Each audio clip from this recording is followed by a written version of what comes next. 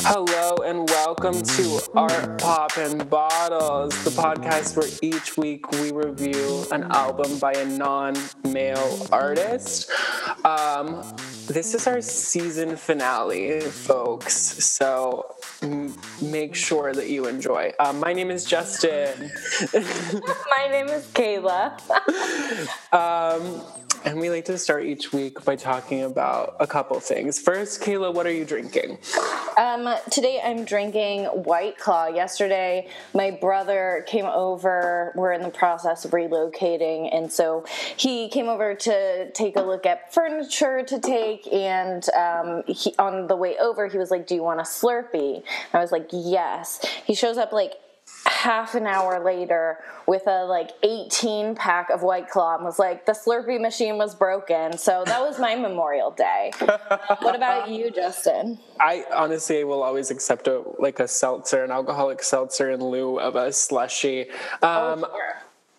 I'm drinking Cabernet Sauvignon Boda Box. A classic. A classic, but it's not from the dollar store, thank God. And let me tell you, the body is really, really fantastic. Incredible. That's what we like to hear. I know, a good-bodied boxed wine. So each week we also talk about what pop star we're feeling like this week. I have been tasked with starting, and I felt like my career was really on track pre-pandemic. I really felt like I had promising moments ahead. And now I'm doing my best artistic work online to an audience of just a few people. And in that way, I feel like Ashley Tisdale. Incredible. Oh my gosh, that's so funny. Because lately I've been feeling booked, I've been feeling blessed, I've been feeling like a COVID denier, so I feel like Vanessa Hudgens. What a fitting duo for this podcast. In case season finale, baby, we're going hard. Yes, we're going hard. This is thematic. That's a hint. I just foreshadowed for the listeners out there. Okay. The listeners who didn't read the title of the episode. Also, the listeners at home should know that we're both wearing bucket hats. I think it's important to your enjoyment of this season finale. You're right. We both we selected bucket hats. We selected a fun eye moment. Kayla's got these amazing clear aviators in gold. You can't even see my rhinestones. I stuck rhinestones on my eye, which is not very thematic, but it's in the spirit of, Absolutely. I would call that thematic. I threw some white, sparkly liquid eyeshadow on my eyes with a reckless abandon, and we're both wearing tank tops. So if you can't figure out what album we're reviewing, then stop listening now. This week we've got a few current events for you. We're going to start with pod regular topic. Demi Lovato came out as non-binary. She came out kind of along with her rolling out her podcast 4D with Demi. What? The executive producer is saying something to me. They came out. Shouted from across the apartment. That's so funny. Listeners, I hope you could hear that at home. Just a tiny they. They came out along with the rollout of their podcast 4D with Demi. And the first guest was I think it was wasn't their first guest Alok Menon? Yeah, it was who's also a non-binary artist. I know them as a poet, but I also know they have done a lot of different types of art over the years. They have a book out, and then we famously referenced their Instagram post when we were talking about Harry Styles' Vogue cover. Yeah, famously. famously. But I'm so excited for Demi. Like, as we've been talking about in the past few weeks, like, coming out is a process, and they've really been like making strides and accepting themselves, and it's so exciting. And I think that that's kind of the hard thing about this last album, was she was kind of in a really transitional period, and now they have the opportunity to like really share themselves with us. So I haven't listened to the podcast, but I definitely will. What's your take on it? I am thrilled. I think it's amazing. Great for them. I'm a huge fan. I think too that some of the first pictures that they posted after coming out as non-binary were like them in sort of like goth makeup with like short spiked black hair, which on a beach. I think we talked about the wish to a return to emo Demi, I think on our recent Demi episode, and I'll repeat it. I love it. I think it's a look. I think it's hilarious, and I think it's nice to see Disney stars joining the queer fam, joining the non-binary fam, and being embraced. I think and hope that it'll be a great Pride Month for Demi Lovato. Yeah, absolutely. I mean, it's like such like the queer community has been making such strides recently in like truly mainstream pop music, which I love. And we've got Lil Nas X out there, we've got Demi, we've got Miley, like there's like and many more that are, but like for like the traditional mainstream pop, like what a year it's been so far. In other queer news,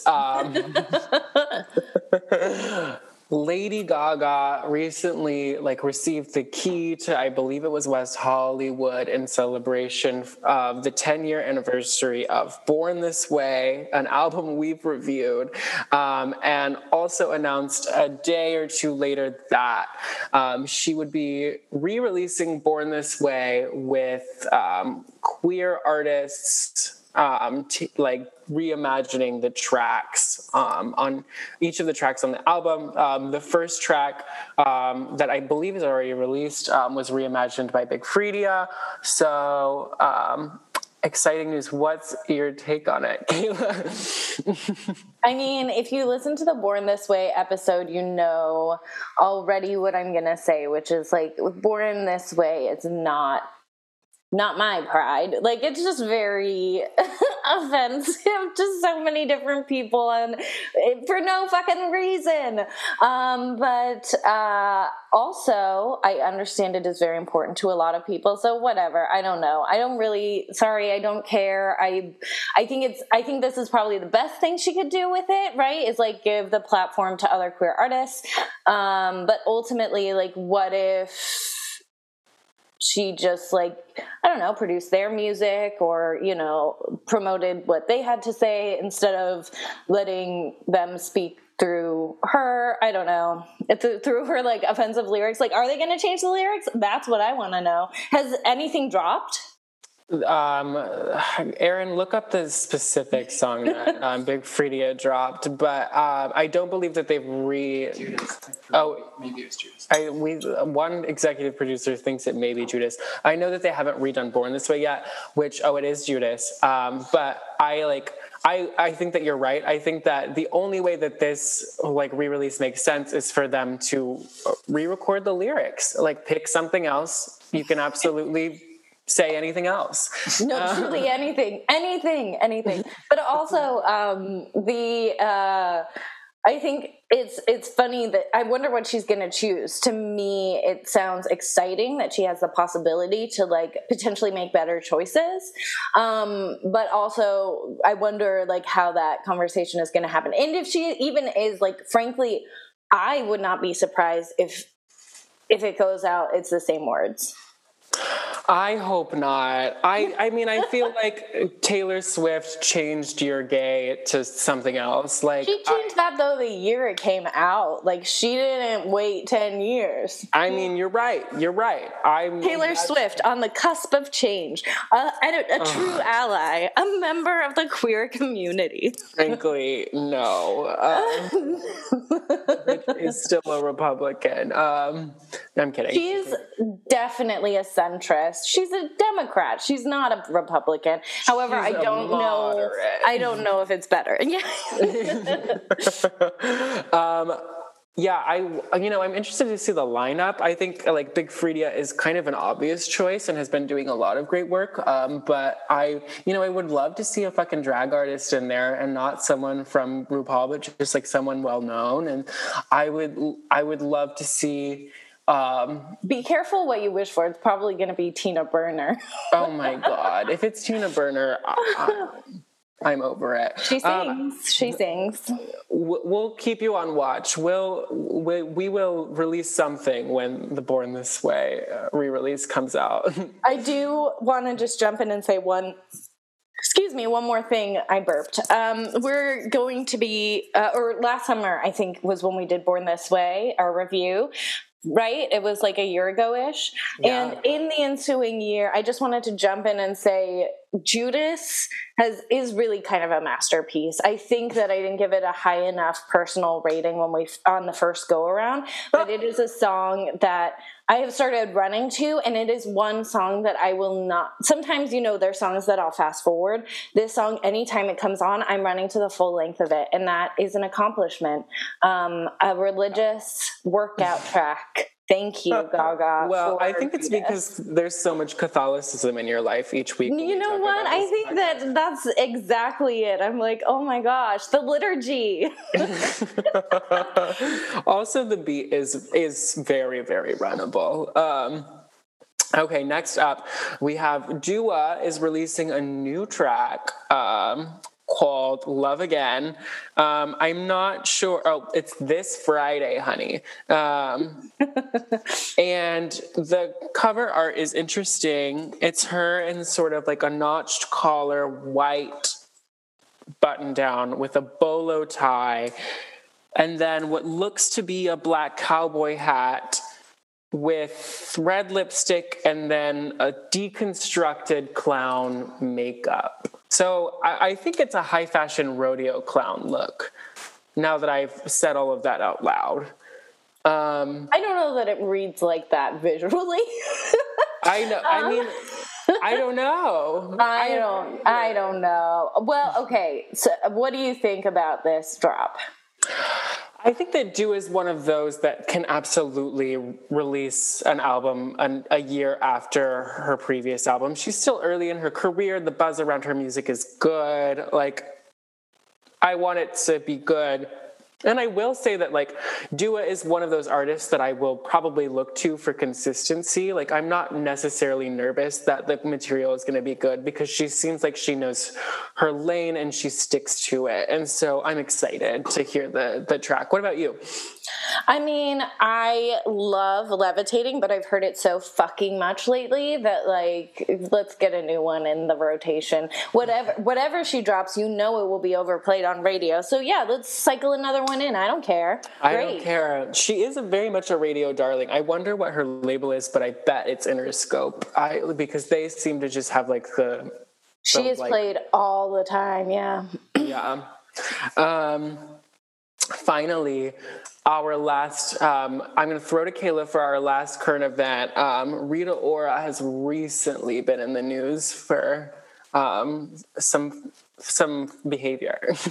Absolutely. Oh, I just wanted to also mention when we're recording this, so you have a frame of reference for the news. I think we said Dua's song is dropping on Friday. We are now recording on Tuesday, June 1st, so that Friday it'll be dropped is going to be the 4th. Yeah, the 4th. So with regards to Rita Ora is currently dating Taika Waititi, who is New Zealand writer, director, actor of the Thor Thor franchise. He directed Ragnarok, I believe.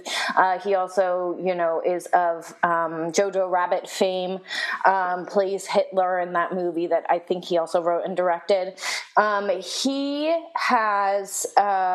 He and Rita Ora have been dating, which in and of itself is just like, honestly, it blows my fucking mind, because he also is still married. He is not divorced. He and his wife are separated, but he is not a divorced man. Okay, so he and Rita have been publicly dating for months, I think, throughout the whole of the pandemic. Recently, he went out to wherever it is to shoot the next Thor or whatever. I'm so sorry, Marvel fans, but he went there to do that. Tessa Thompson's in the Thor movie because she's that one with the armor. And so photos came out over the past week of an alleged, pretty apparent threesome between Rita Ora, Taika Waititi, and Tessa Thompson. There was also a fourth party present who is alleged to be Tessa Thompson's boyfriend. I think he's an Australian model and he's a twin. So this all happened. There are pictures of Rita and Tessa making out. There are pictures of the three of them making out. There are pictures of Taika and Tessa kissing, which is like, they all got to show up to work the next day. But okay, I wanted to bring this up because, for one, Rita Ora has never looked more Caucasian than she does in this picture. She looks like the white girl that she is, and we love to see it. And secondly, who is Rita Ora's agent? They are working the hardest of anyone in the industry. Thirdly, I stan a multiracial foursome. Why not? I'm here for it. I also think it's so messy of them to get photographed. So I love it. What do you think, Justin? I mean, messy being the operative word. I do sort of love Rita for how ridiculous she is as a human being. And like, I think that my biggest problem with Rita is that we all assumed that she was Black and she said nothing about it. And like, so it's hard for me to be like, oh, let's talk about Rita Ora and be excited about it. But like, she is crazy. And I've like heard her on podcasts in the past, and she like loves to yell at people, loves to like drink vodka. Yeah. She like is like a vodka soda connoisseur, like is apparently always drunk. She's like gotten messy with a lot of the queens from Drag Race. That's how I know this, because I've heard her on like Drag Race podcasts where she's been like gossiping about people, gotten in fights with people. Wait, I didn't know any of this. This actually makes me like her more? Should it not? Is she obnoxious on these podcasts? When she was on with Rue, she was on Rue's podcast, and that was just wild because they're both such unlikable people. Oh, I recommend the listen because it was crazy. But in terms of like a figure who's like funny to watch be messy, I love. But I mean, judge me for what you will, but Alaska's one of my favorite queens, and Rita apparently just hates Alaska because they were on set at the same time doing some, like, I think it was like a New Year's thing, and like they just, like, Rita asked Alaska to vacate the like dressing room so that she could get dressed. It was all very controversial, but fun. So I love, but in terms of this news, amazing. Love a foursome, love photographs about a foursome, love any sort of genuine messiness in the press. So go off, girl. Yes. Happy Pride to Tessa Thompson and Tessa Thompson only.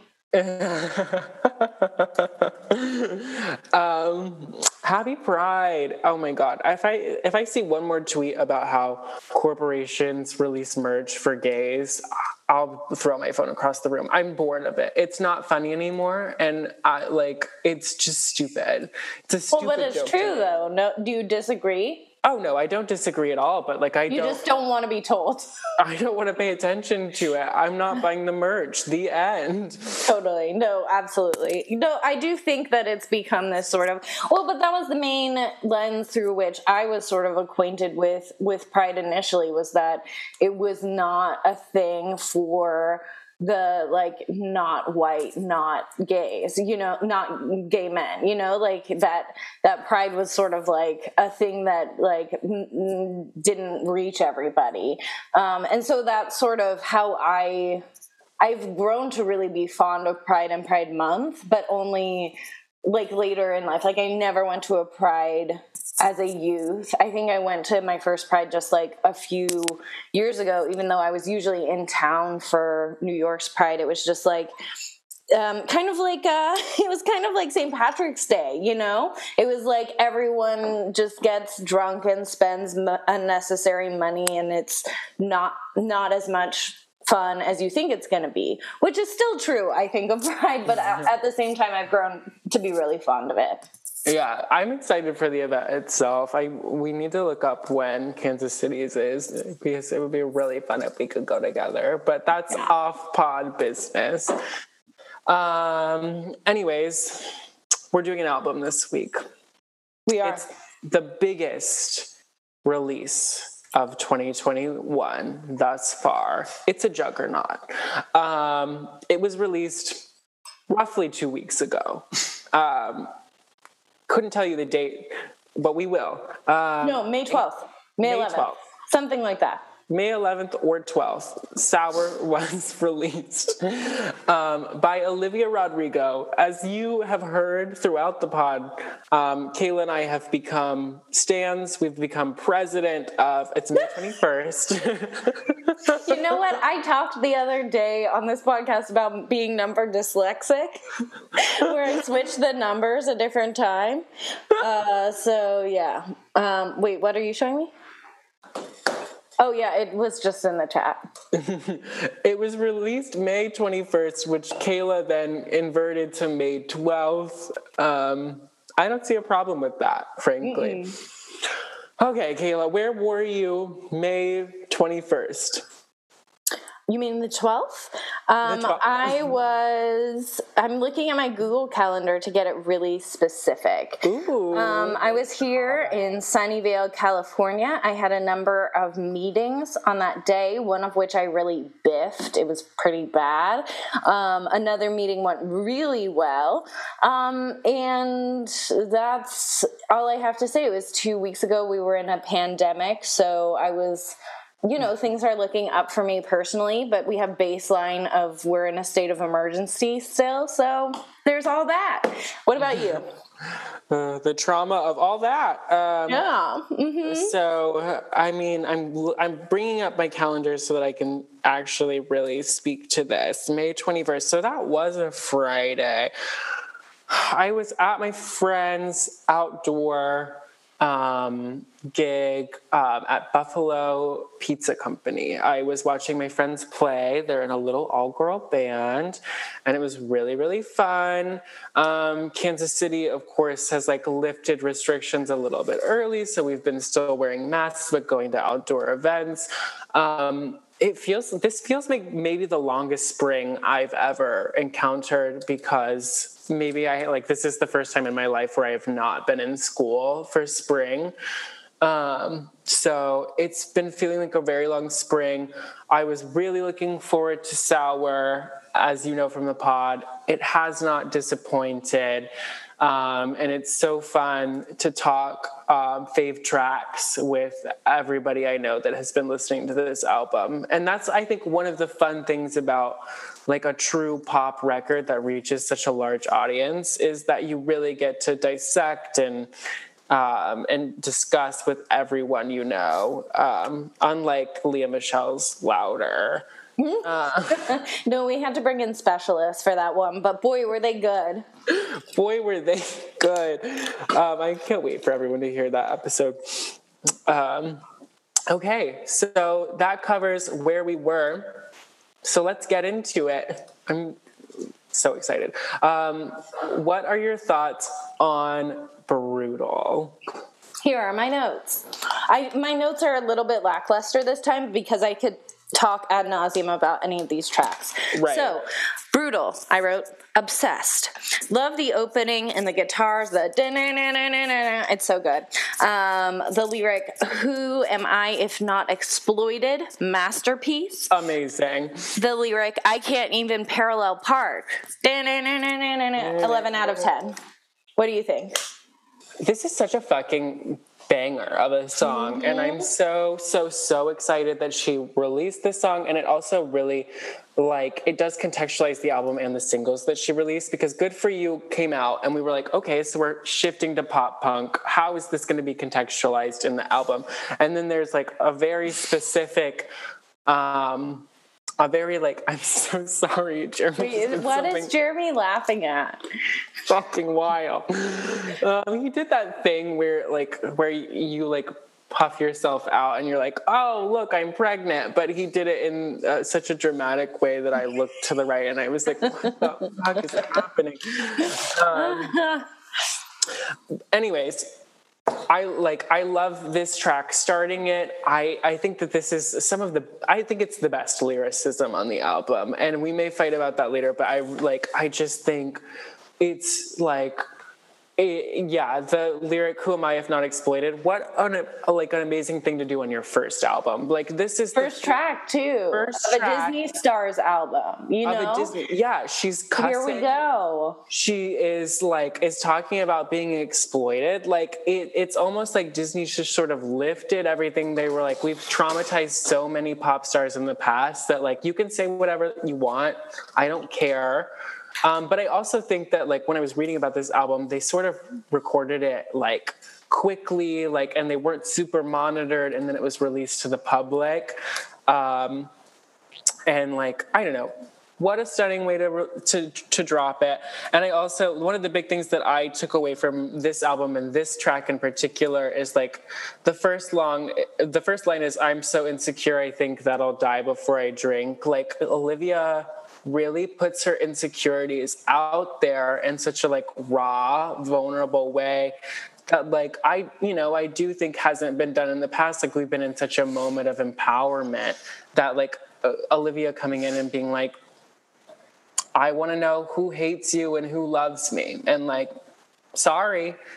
I don't know. I love that, and I think that it's an interesting perspective from a pop star. I feel like I've been talking for 30 minutes. No, you haven't. I really love this track, as you said, as an opener. I feel like it really sets tonally that we are doing sort of a different kind of pop album. She is really coming in strong and saying, I released Driver's License, I released Deja Vu, these more traditional pop tracks, but this album is gonna approach things a little bit differently, and I love that. I think this sounds really fresh. I also think Cameron and I have just taken to saying brutal, and then it's brutal out here all the time.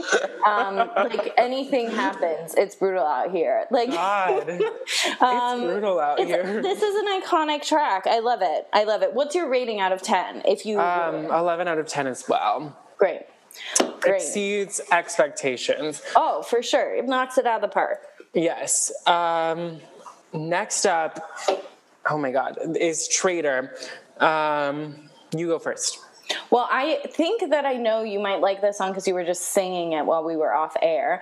I wrote fine, very good, even, don't love it, 8 out of 10. I think it's a lovely song. She sings it well. Everything's good about it. 8 out of 10. It's very strong. It just doesn't get me in the way that Brutal and some of these other tracks do. Yeah, I mean, I think that that's interesting because I do get sort of similarly to when we reviewed Billie Eilish, you do get ballad fatigue to a point with this album, and I think it depends on which ballad you connect to, lyrically, that you've decided this is the one I like and this is the one that I don't. I read a review that put Traitor, it was by Billboard, so I never trust that, but they put Traitor as the number one track on this album, and I was like, that is baffling.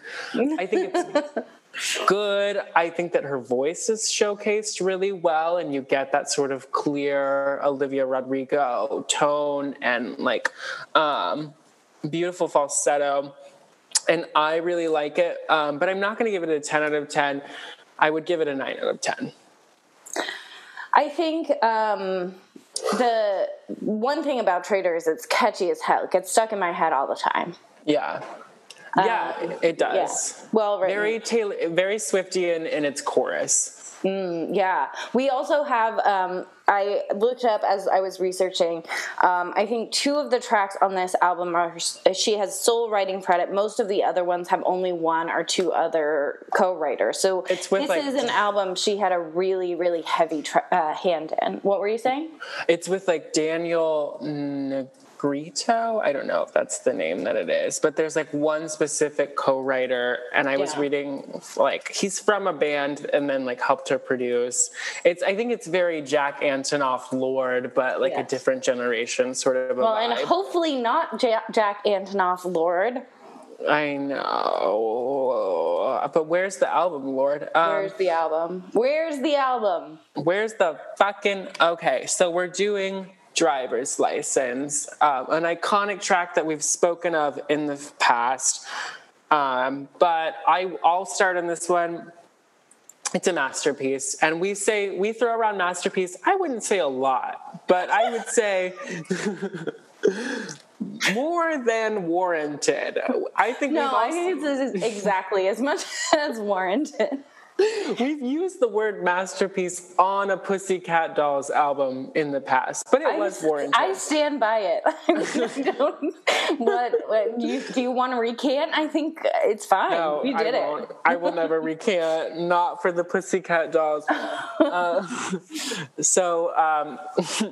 wrote, like, suburban poetry is just... It's been done by Troy, it's been done by Lord, but it's never not a relatable like lyric, and it's never not like done in a nuanced way. I think it's fantastic. The bridge, when she gets into these whisper tones, her whisper falsetto is stunning, so clear. And then I think that she's very, and I've said this in the past about different artists, but she is very narrative driven, similarly to like a country music like moment. Like there's a lot of storytelling here. And I think that that's why, why people are like, yes, she is a singer-songwriter. Like that's the sort of media line that you get all the time, is that Olivia Rodrigo wants to be known as a great songwriter. And I do think that she's really very, very good. And then I wrote one lyric. I like the lyric, I kind of feel sorry for them because they'll never know you the way that I do. I think that that's probably the most brilliant of the lines on this album, because it's very clear that she's in sort of a toxic relationship after you listen to all of the tracks. But like that's a smart take on a toxic relationship, is that like there's a reason why people stay in them, because like they think that they know someone in a certain way and they see someone in a certain light. And so I like it. I like it a lot. It's a masterpiece. What do you think? The only notes I have are 15 out of 10, the voice of a generation, ! It's perfect. I mean, the words, her interpretation, the production, it's flawless. And I think, too, that it falls in line with a lot of the other 15 out of 10 tracks that I've rated over the past few months. Like, I do think it's an iconic song that we're going to be listening to 30 years from now, and that's going to, bring up feelings at weddings. And like I can hear, like sometimes when I hear the ding of the car now, I'm like, driver's license, like, and I sometimes upon hearing this song today, I'll grant I am early in my period, so I'm especially emotional. Literally 2 bars, I was crying. There was absolutely no reason. Like I feel like I'm actually at an okay point in my life right now on the eve of my 31st birthday, but I just started weeping within like 10 seconds of hearing this song. I think it's perfect. I love it. I wouldn't have it any other way. Yeah, I agree with you. It is like a tearjerker first chords. Like it's and that putting that car sound in was brilliant. Oh my God. Every time I hear a car now, I'm like, it's driver's license. Can we take a brief driver's license break? Yeah, absolutely. Let's do it. Okay. Okay, and we're back is the thing. We're back. And, it's the season finale. We're trying to, bring it really fresh and new. So we're going to do a shot, see if we That's get drunk. fresh. That's new for us. We've never done a shot on air before. Should we cheers to something thematic from this season of the pod? It's such a long and blessed season. I think we should cheers to It's Brutal Out Here. Yeah, it is brutal out here. It's brutal out here. No, All I think we had a great season. I had such a great time. I got really drunk on some of these episodes. So sorry, listeners. I just really drank a lot. Well, I laid off drinking for a little bit and I came back in too strong. So thank you to the listeners for being here. Thank you to Justin for being a great co-host. Thank you to our producers for putting up with our bullshit and making entertaining games every week. Yes, special thanks to that. The producers have been nothing but iconic throughout. Except and for that one also, game. cheers to our guests. We had a lot of guests come on this season, and I had so much fun with all of them. Yes, me too. I want to echo all of that. I want to say thank you, Kayla, for making such a fun podcast with me. It's literally a highlight of the week every week, sometimes every 2 weeks. I've had such fun reviewing everyone that we've done. I think that this podcast has expanded my view of pop music in such a fantastic way. And it's Britney, bitch, and it's brutal out here. Cheers. It's Britney, bitch. It's brutal out here.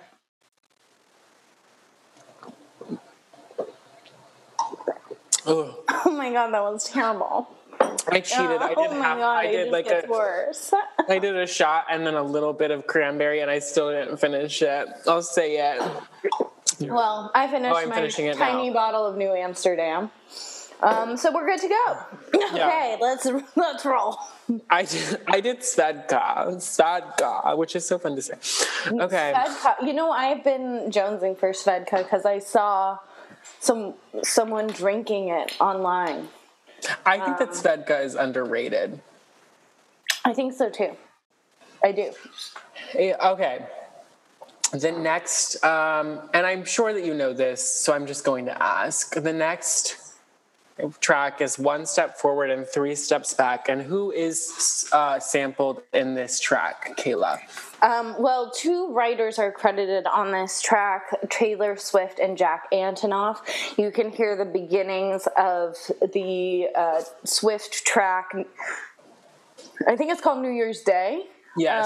And it's that piano ding ding ding ding ding ding ding. It's sort of a Spectre-esque opening piano line. And so that's, I believe the word is interpolated into the track here.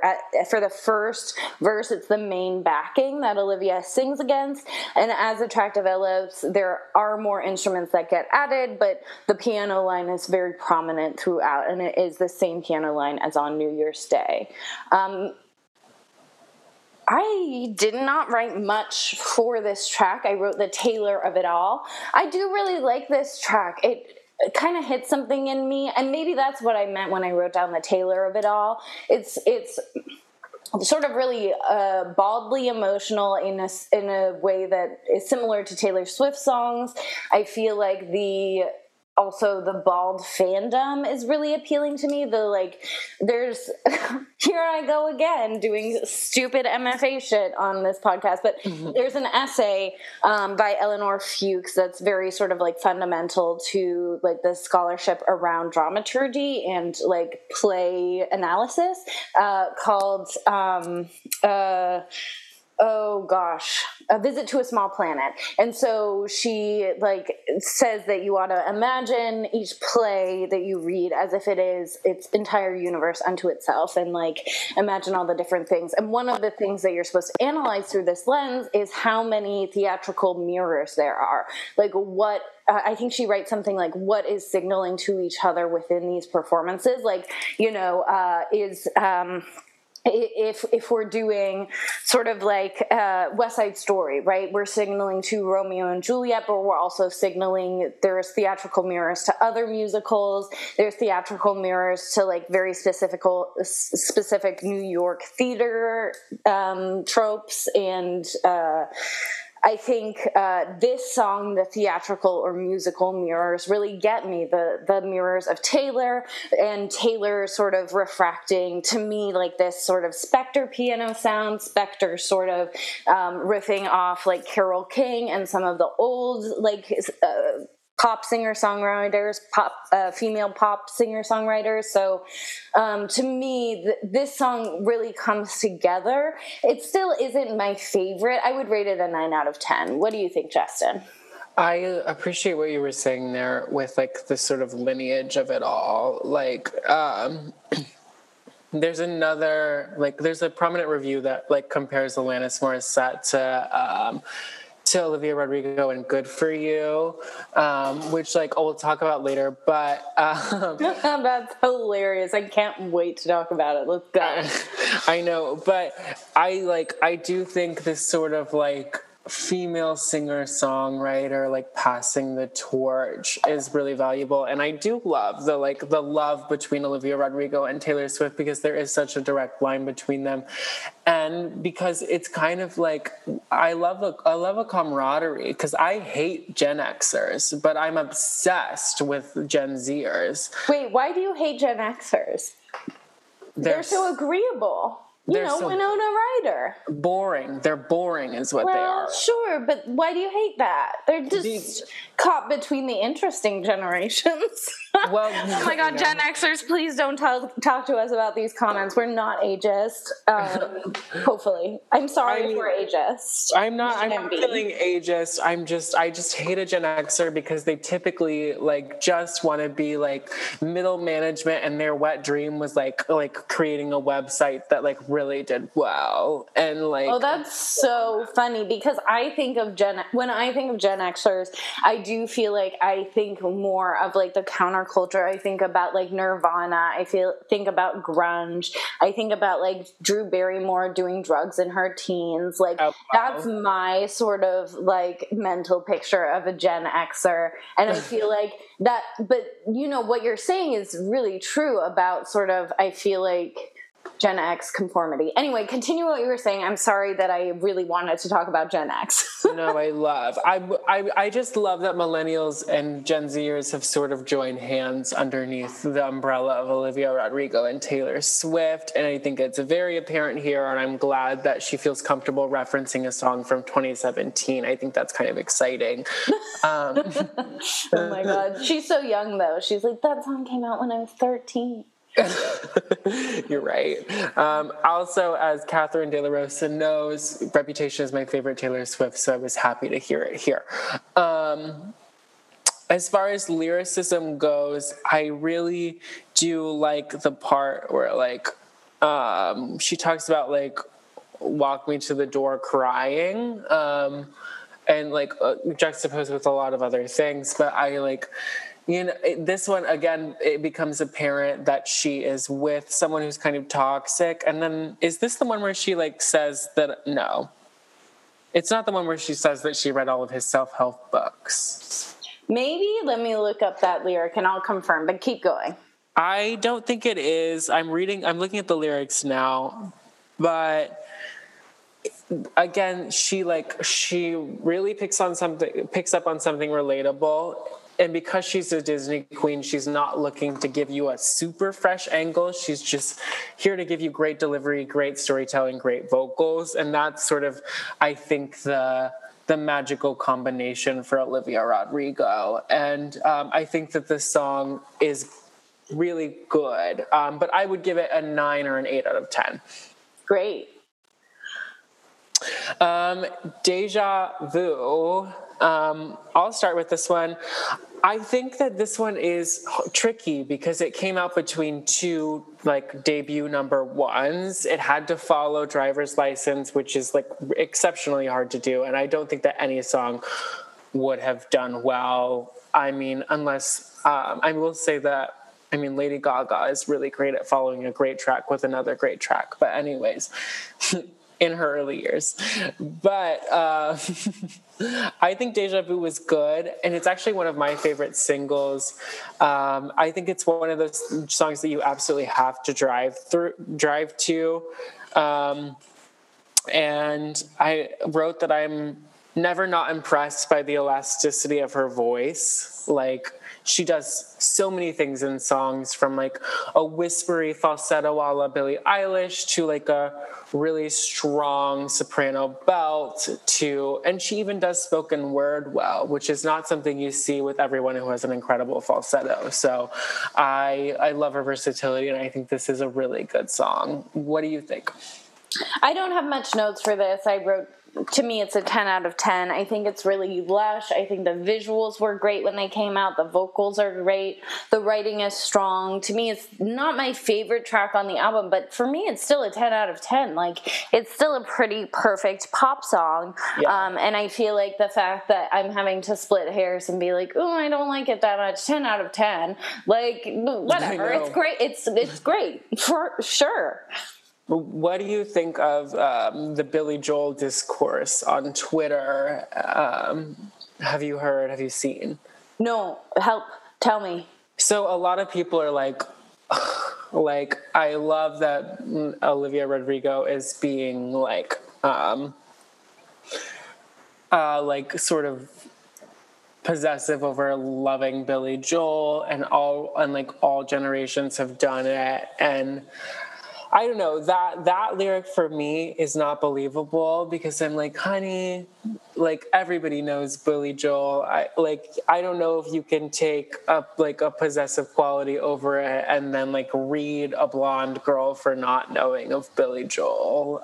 What do you think about that? Well, I know many Gen Zers who have not seen the movie Shrek, so I don't doubt that many Gen Zers don't know about Billy Joel. I guess you're right. I mean, I don't really care about Billy Joel, and maybe that's why I don't like the lyric. No, I think she picked it because it rhymes. Well, either that, or I wonder if there's any documented evidence. Like, the way the song sounds, it's like there's a TikTok out there somewhere where those two people are, you know, her ex and Sabrina, whatever, are like hanging out. She's wearing his jacket and Billy Joel is playing in the background. Like, the song lends itself to there being actual physical documentation of this moment. So if that doesn't exist, it's for the rhyme, I think. Yeah. I'm going to sing it for the listeners. I'll bet you she knows Billy Joel, 'cause you played her uptown girl. You're singing it together. Okay. There's also the bridge where she's like, I taught you Billy Joel. Great singing. This is a singer's podcast. I like to pretend I'm a fan of this song. 10 out of 10. What's your rating? 11 out of 10. Oh shit! I love it. I love it in the car. Okay, so this track has debuted at the number 1 spot of the Billboard Hot 100. Currently it's in 1 week of number 1. We shall see by the time it's been released. But this track is Good For You. Kayla, what are your thoughts on Good, the number 4, the letter lowercase u? I don't have many written notes, so I'll read them in their entirety and then riff, and then maybe see what you have to say and riff further. But what I wrote was angst out of 10. Then I translated that to a numerical 13 out of 10. I wrote, my sole note is great pronunciation of you. I like when she said, good for you, like the Paramore yo pronunciation. Fucking love that shit. I love this vocal from her. I love the video. I love the sort of pivot in mood from like languid, wistful songs that she had released with her first two singles, Driver's License and Deja Vu, into the like rage-filled Good for You. I think the driving bass line, Olivia loves a bass. Like I love the sort of musical arrangement and production, and I think she turns in a really solid like pop punk vocal. You know, it's Hayley Williams. It's giving Hayley. It's giving Avril if she could sing better. It's giving what Taylor wishes she could be on some of those tracks where she's sort of like imitating Hayley from Paramore. Like it's really giving, and I love it. And I think it's about time that we have this sort of like resurgence of emo. It's been, you know, it's been like 10, 15 years since like commercial emo, and I'm happy it's coming back.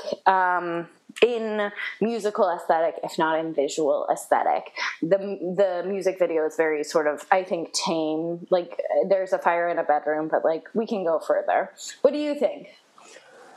Two things. I'm going to do a tangent really quick and say that while Kayla was talking, I got a DM from Jake Wesley Rogers, who's like a queer up-and-coming pop artist who like just got shouted out recently on Twitter by Kate Hudson, which is super fun. And I was like, hey girl, how are you? And so listeners, please hype this non-binary artist because they're really good. Second of all, yes, the Paramore parallels are clear. This is exactly what I wanted from Demi Lovato, and I am bitter hearing it from Olivia Rodrigo because I really wish that Demi would have taken something like this on because it would have been such an iconic album. But if we're talking about the track itself, like, it's stunning.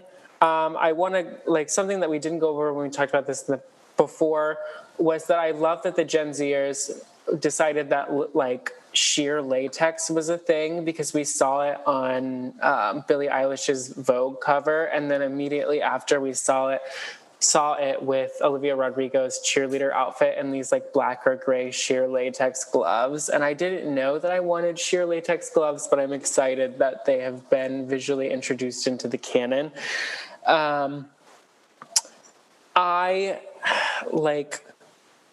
So one of the things, and you've mentioned it before in this review, Olivia loves interpolation. She loves to be sort of in between the beat, in between the pocket, and deliver a great verse. And like the spoken word interpolation at the end of the second verse is just really fucking stunning. And I wrote that it's a bitter banger. Do you mean syncopation? Is it syncopation? Interpolation is like when you insert you should see my hand motions. When you insert something into somewhere where it like doesn't belong naturally. So like the piano from New Year's Day on One Step Forward, Three Steps Back. But like, I feel like you're talking about something rhythmic, right? Like that she's like really in the pocket of the beat. It sort of sounds like she's a little bit in between, but a little bit ahead of in between. If that makes sense. Syncopation, perhaps? Probably Cameron, what do you think? Music producer. I'm not sure what moment you're talking about, but I think you mean syncopation. What are you talking? What moment is interpolated here? Let me. Syncopation is dividing the beat in half. Okay, let me pull up the lyrics. Jeremy just said that syncopation is dividing the beat in half. I'm talking about syncopation. Yeah, I mean, I think that you're all right. And I'm not going to confess to be a music theorist here on this podcast. And I think that's why most... No, I'm just bringing this up because I want your meaning to be clear to the listeners at home. Are you talking about when she does, maybe I'm too emotional? Or are you talking about a different part of the song? Are you talking about? When she goes into the like sort of spoken word, well, screw that and screw you. You won't have it, like that whole thing. Mm-hmm. I think that she comes in a little bit before the beat. Does that make sense? Yes. Yes. And then like I don't know the word for it, but I hear what you're saying, and I think I like that part too. I think it's fun. And I think she does that there, and then she does it in like, it's like we never happened, baby. What the fuck is up with that? That's a little bit closer to the beat, but it's very like she comes in a little bit before what's happening. Oh, you know what? This is the opposite of that. But this is the name. Oh, man. This is what, there is a word for this. It's what Frank Sinatra does. What is it that he does when he sort of like, it's the opposite though. He lets things go for too long and then jumps in late. I think that you want the opposite of that word. I'm going to look it up, and we can always move on and I'll come back with it later, because she does this sort of thing on a couple of tracks. She does it. Like, it's like one of her sort of, I mean, I don't know because it's her first album, but it seems like one of her sort of signatures. Okay, while you look that up, and it looks like our executive producer, Aaron, is also looking it up, I'm going to bring up Enough for You. Okay, and so Enough for You has the lyric that I was talking about earlier about, like, I read all your self-help books so that you would think that I was smart. And honey, if you're dating a man that's like in his like really early 20s that's read a lot of self-help books, like it's time to run. Like it's frankly just time to run. And I also wrote that this does hit differently because I know that she's singing about a queer person, which is, I don't think, information that she had upon writing the song. What do you think, Kayla, if you're ready to speak on? I think, okay, this song, I started my notes by writing the Brandi Carlile of it all. Her phrasing here, her tone, the arrangement really sounds Brandi Carlile-esque. I wrote that this song is sad and sung with restraint. I also noted, as we were going through the episode, this is the self-help book song. I said I love the vocal quality, but the song itself is not the most memorable. I gave it an 8 out of 10. I think that this is one of the ballads that we can give a poor rating to. I would probably and by poor, on other albums, an 8 out of 10 is good. Like, remember Leah Michelle? You know, like, an 8 is a good rating. It's nothing to sneer at. And I think we're just on an album that has multiple ones that are over 10 out of 10, you know? So I think we are just having... There's a standard here that she's setting for herself, right? Like, is the song going to be an 8 or is it going to be a 15? And that's the range we're living in, as opposed to the like 3 to 7 range or even the 7 to 10 range. We're living in the like 8 to 15 range, which for this podcast is like legend status.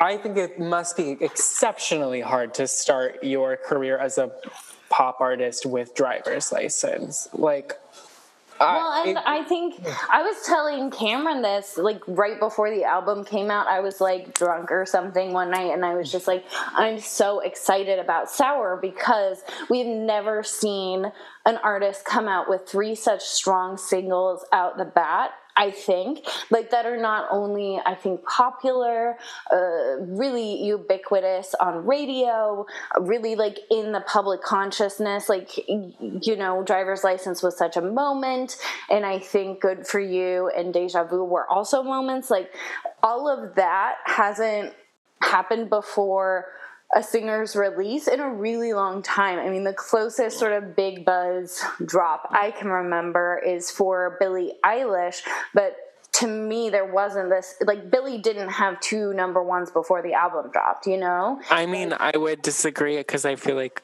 I mean, not near past, but like Gaga did like Just Dance, and then she did like Disco Stick, and then she did like one other like number one. Like, these were huge tracks. Disco Stick did not chart. What is the other number one off that album? I'm just going to quibble with you here. They all charted. I was alive and 18 at the time. I went to go see her, and her songs were not on the radio at the time her album dropped. Maybe they were after the album dropped, but at the time, like, I bought a physical CD of it. Her songs were not being played. I wasn't super cognizant, so I could be very wrong. But her songs were not played in advance of her album. I'll give you that her songs were it was a very popular debut album, but it wasn't like this level of releasing 3 hit singles that were in the top 10 before the album dropped. Also, like, and I hate saying it, but like Teenage Dream had like 5 number ones, and I think Teenage Dream was not a debut album. Teenage Dream was the second album from Katy Perry, who already had I Kissed a Girl already out there, already had, I think, Waking Up in Vegas. So, like, for me, I feel like the idea... Specifically for Olivia, part of why I'm so excited is because this is a new artist who has not yet put shit out there. Katy Perry and Lady Gaga were already sort of like putting out bodies of work before they got popular. And I think this has to do, honestly, too, with like the change in how social media works. Like, who knows if Katy Perry and Lady Gaga were operating as Gen Zs, they might also have this level of popularity, but that wasn't the case, right? Like, they didn't have TikTok to proliferate on. They didn't have, I guess, really anything but like MySpace. Like, that was MySpace and Facebook are, like, Facebook doesn't really support new music in the same way that I think TikTok does. So I think that Olivia has a lot of built-in advantages, but there really hasn't been a female pop debut like hers, I think, ever. Like Billie, we can say, but she didn't have those high charting singles before it dropped. She had one number one is the thing. Like, it was one number one that like buoyed an entire album, and I think it's like really interesting for you to talk about Billie Eilish in terms of Olivia, because they're both industry plants. They are both industry plants, but also talented. They're also incredibly talented. We like them. We love them. But Billie has not replicated that success on her second album, honey. Like, it's album number 2. She hasn't come out with her second album. She's already done a single. She's done 2 singles for it, and neither of them have charted. Well, I mean, I think that's a separate problem, but I agree that the new singles are not great from Billie. Well, I mean, and I'm not even reading the new singles. I'm just reading, like, I feel like... Billie. LOL. No, I'm reading, like, sort of the social media and, like, the speed with which we, like, cycle through podcasters, LO fucking L. How we cycle through pop stars is that it's just gonna keep getting faster. And I agree. Like, Billie is already, like, if we're just talking about sales and charts, like, on a sort of a downturn flop. It's not that fast. What Olivia Rodrigo does with singing ahead of the beat is possibly called tempo rubato. Rubato. It's she is doing the music how she feels and not necessarily how it's written, I think is the definition, Kayla. Yes. Yeah, it's about it's literally Italian for stolen time. It also can be translated as free in the presentation, and it's about speeding up and slowing down tempos as the musicians feel during the music, and not necessarily dictated by the written music. Right, and as we know, legends do it. I mean, Kayla brought up Frank Sinatra, who does it behind the beat. Rihanna also typically sings behind the beat.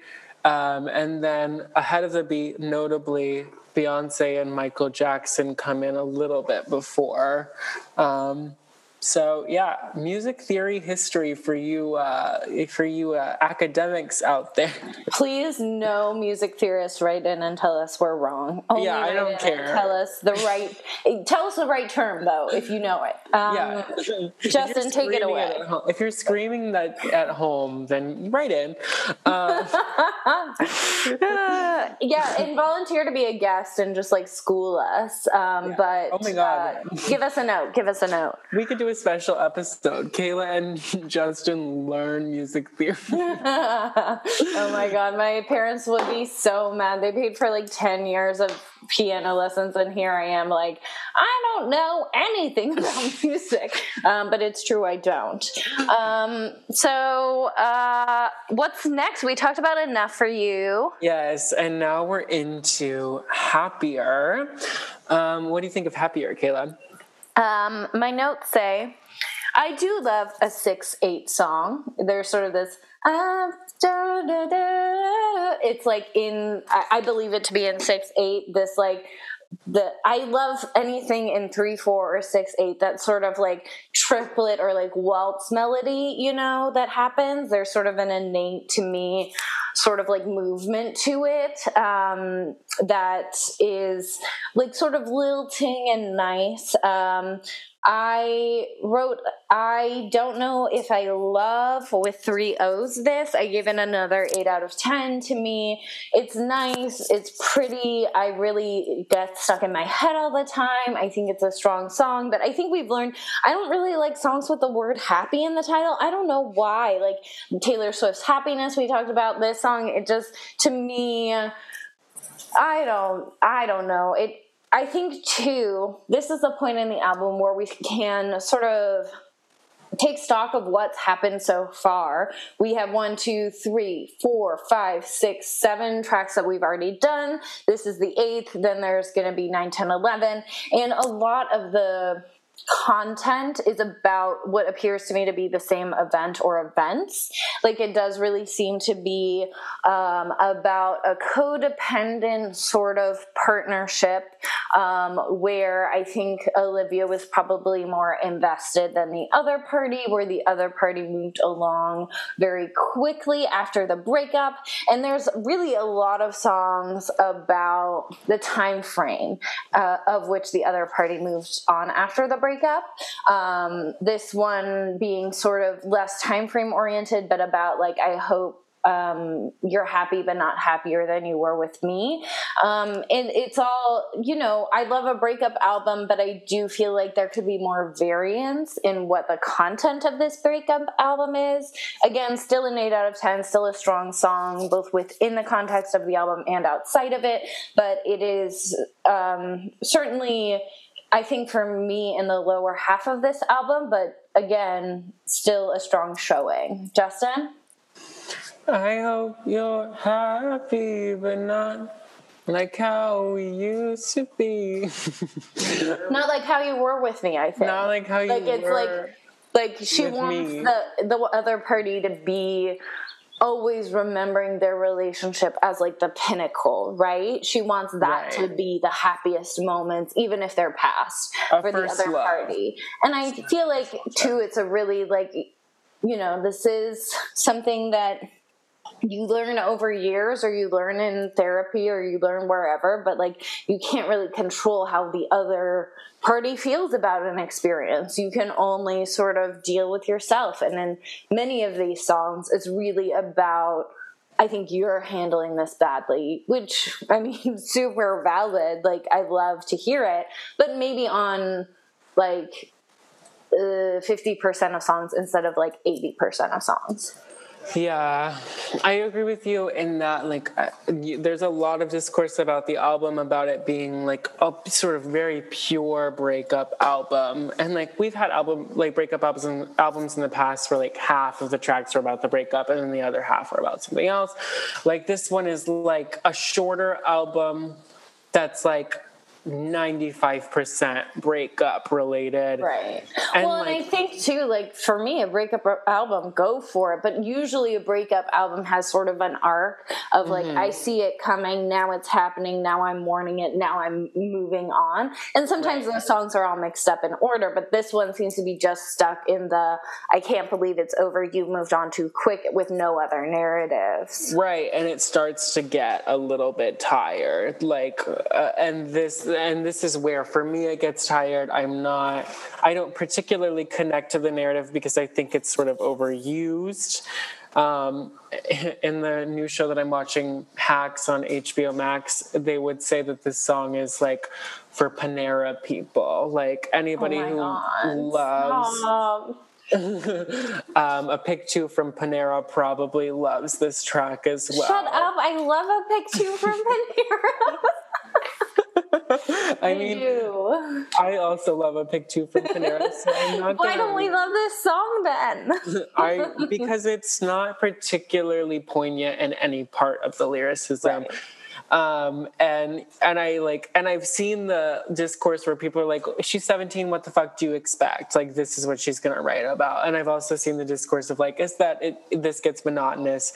And I mean, I want to, like, as I said before this podcast started, I've read a lot of reviews of millennials reviewing Sour. And like, I don't want to get stuck in the trope of being like, honey, like, you should have seen this coming. But I also, like, I do feel like it's valid for us to say, hey, this album is a little bit monotonous in its, like, approach to a breakup song. Totally. And I think overall, we're still giving this album, like, a glowing fucking review. It's just, like, you can switch it up a little bit, right? Like, I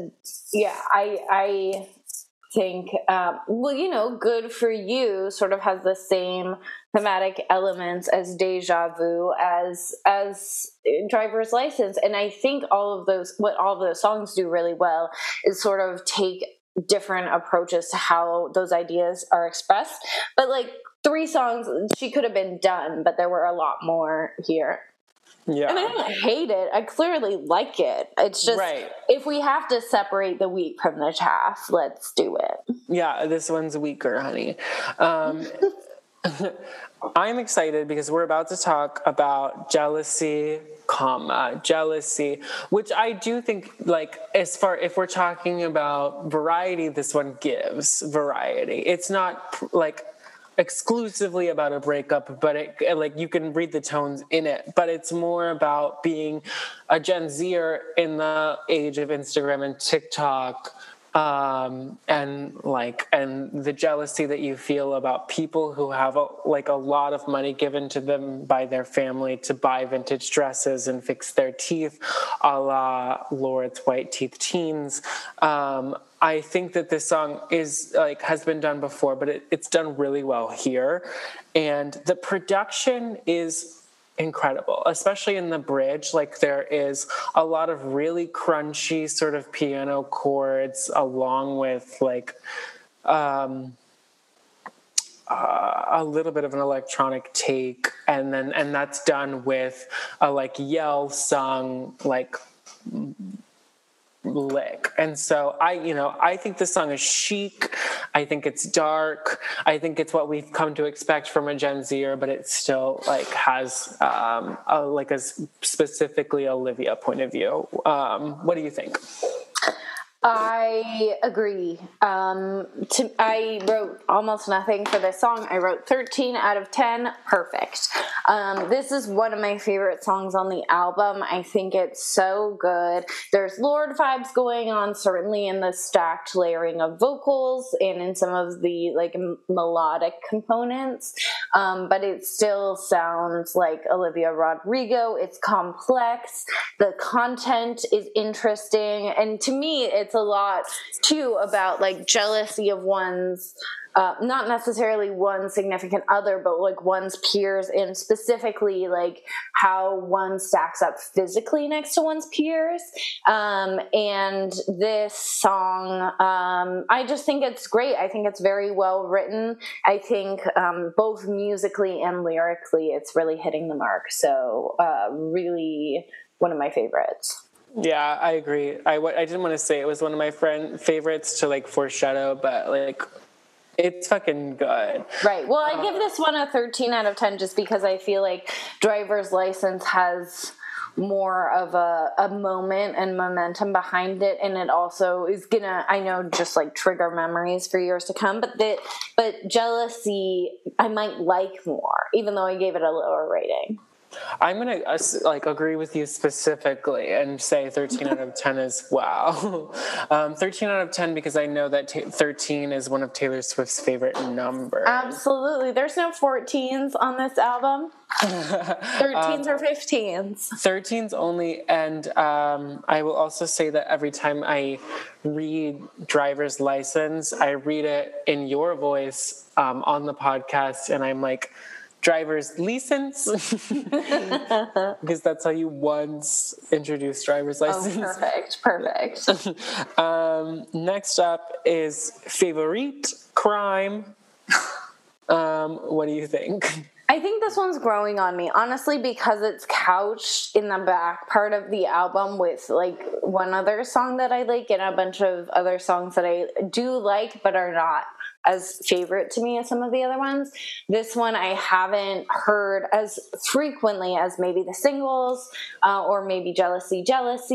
I do love the harmonies here. I like the belting technique where sometimes she's not belting like in her backup harmonies and then she'll come through with a belt. It's not my favorite. It's a 9 out of 10 still though. Like I think it's really solid. What do you think? I was pulling up the lyrics, and I think that this one, because I wrote similar notes, I think that this one's really in the vocal delivery of it all. Totally. I read a review that I liked, and they compared Olivia Rodrigo's voice to like sort of a lilting flute, and I think that that's really smart. I think that like she has such a lovely vibrato. I think that she has a beautiful ability to blend and to give you a mix of belt and a mix of head voice. And I like specifically love that even like on the quarter notes, she like gives you a vibrato. Like it's really fucking stylistic. And I want to use this song to settle a debate that I was having with Jeremy while we were listening to this album and I was writing notes for the pod. Jeremy is steadfast in that Olivia Rodrigo is a theater queen. And I have qualms about this because she's very young. We've not seen her specifically debut in any sort of theatrical role. Yes, she's done High School Musical, the series, but that's a TV musical that references theater. And now we're doing a TV show that references a TV movie that references theater. And I think that Olivia Rodrigo herself is too cool to be labeled as just a theater queen. I think that she has a smarter, more stylistic take on, I fucking hate that text message, on pop music. The text message referred to is Jeremy group texting us all, harmonizes to Glee with about 10 ellipses.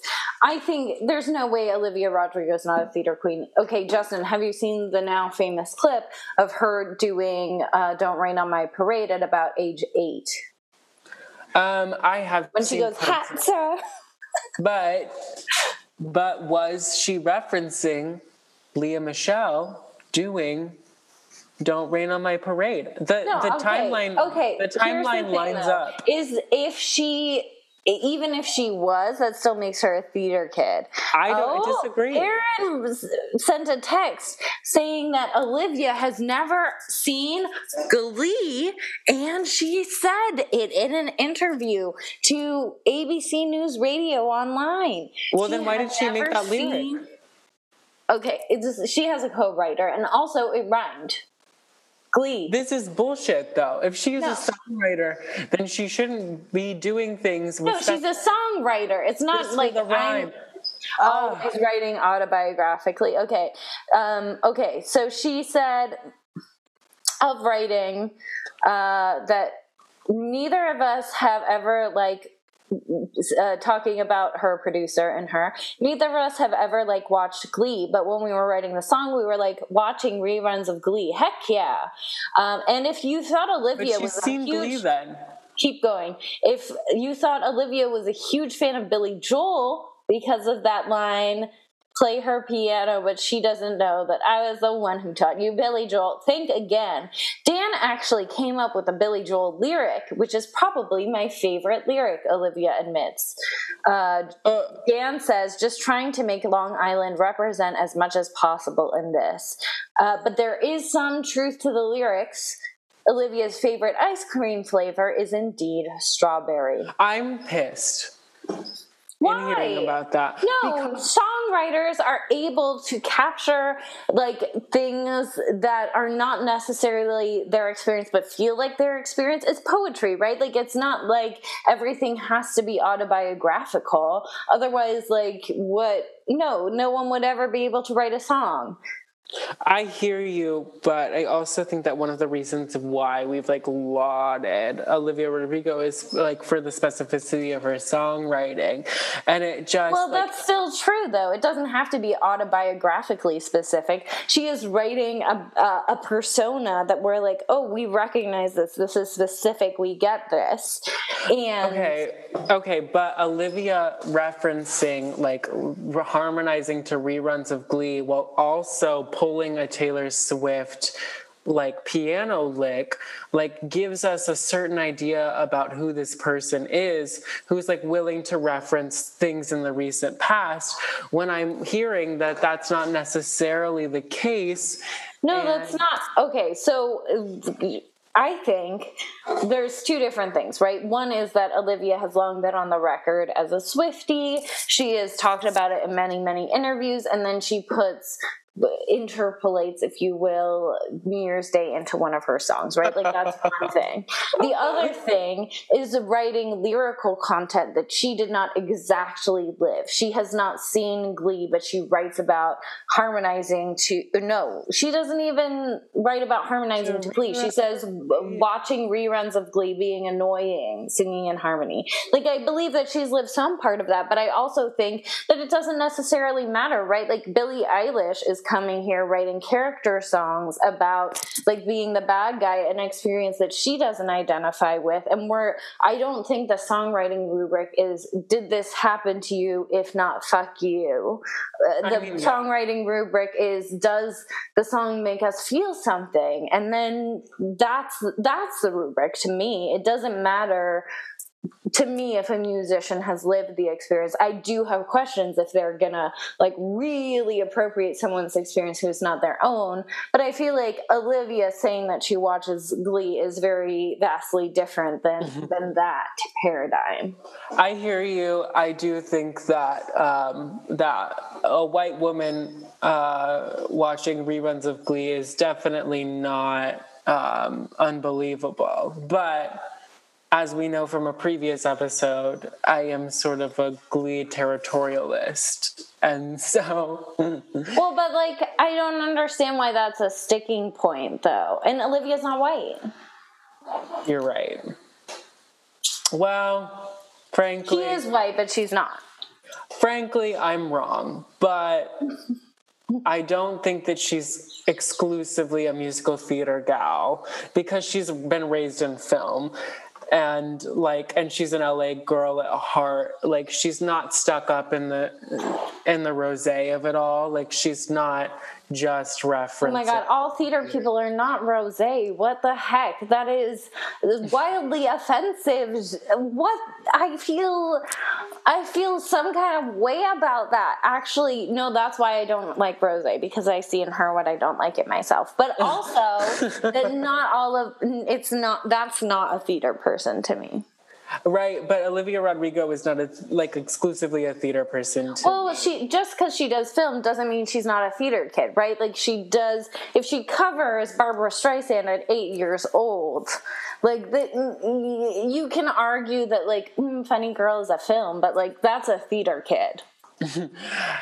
Yes, but like the way that she delivers Driver's License in particular, like, does not give me musical theater. She's cooler than that. Like the intro to her referencing like the sound of a car door opening, to me has like a cooler quality than someone who loves Broadway. I think you fucking hate theater people, and that's really rude. Not all of us. You know, some people who like theater are interesting and don't pay attention to Broadway, or do, but only for the things that are really like challenging what's going on. I think your definition of a theater person is very narrow, and what I'm talking about is the kind of bitch who loves Barbara, Judy, who fucking could recite you a little Ethel Merman quote, who can talk to you about Patty. Olivia's that girl. I'm sorry, she is. Like, she's maybe not exclusively a theater queen. She does film. She came up in film, and now she's a bona fide pop star. She is cooler than one's like stereotypical theater girl, but also she's been groomed for years by Disney to appear that way to us. So, as she said, what is she if not exploited? I think bigger than this discussion, though, I don't really care whether or not she's a musical theater queen. What I do care about is that she has emerged from whatever phases of her life with a really strong musical sense of self, and I think that's and also really strong musical phrasing, which could be attributed to a life admiring the theater. I will say that I've always been obsessed with you and have not necessarily equated you with the capital T theater, capital G, capital P person. I can't. Oh my God. But what I'm saying is that, like, it doesn't have to be uncool. I also think that I'm not saying, like, I'm a cool theater person. I'm saying that, like, theater people come in a variety of degrees of annoying. And I'll be the first to admit that Lady Gaga is on a certain level of degree of annoying when it comes to theater. No, she's a real theater girl. Are you joking? She's the most theater of the theater pop queens. And that's what I like about her. I wish she would lean into that more. I like the Catholicism of it all.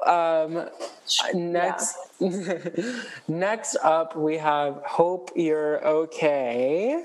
Is that right? Yes. Yes, correct. Hope You're Okay. Song.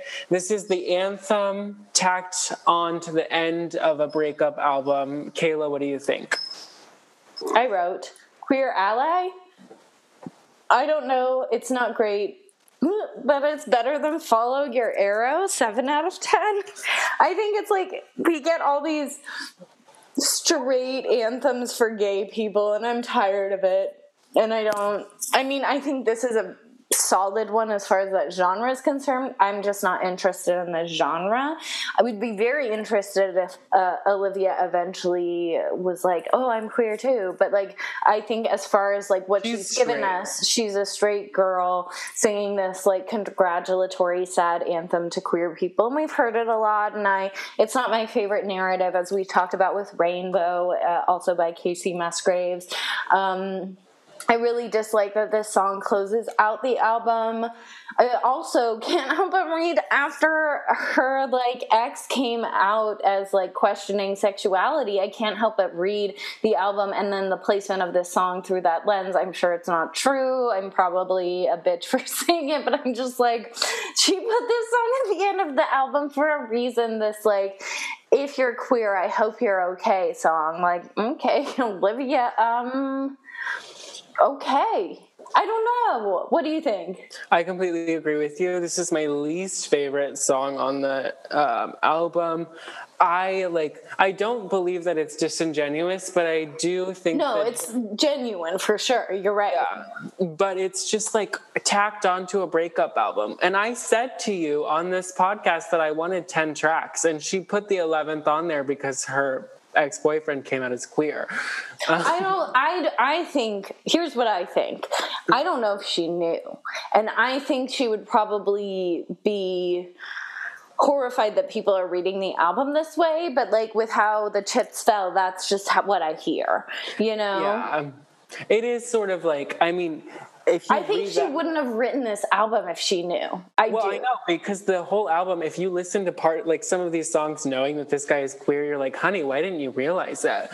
I mean, but also 17, 18, you know, like, how is, you know... I just want to say they tried on each other's jean jackets, and I don't want to say anything else. And then I would like to say, JK, that... Wait, did you do that with your girlfriend? LOL. I had a girlfriend. I know, that's what I'm asking. Did you try on her jean jacket and did she try on yours? No, but the funny thing about it is that I met my girlfriend when I was working at Chick-fil-A. Don't cancel me. It's not my fault. No, I love that. Know.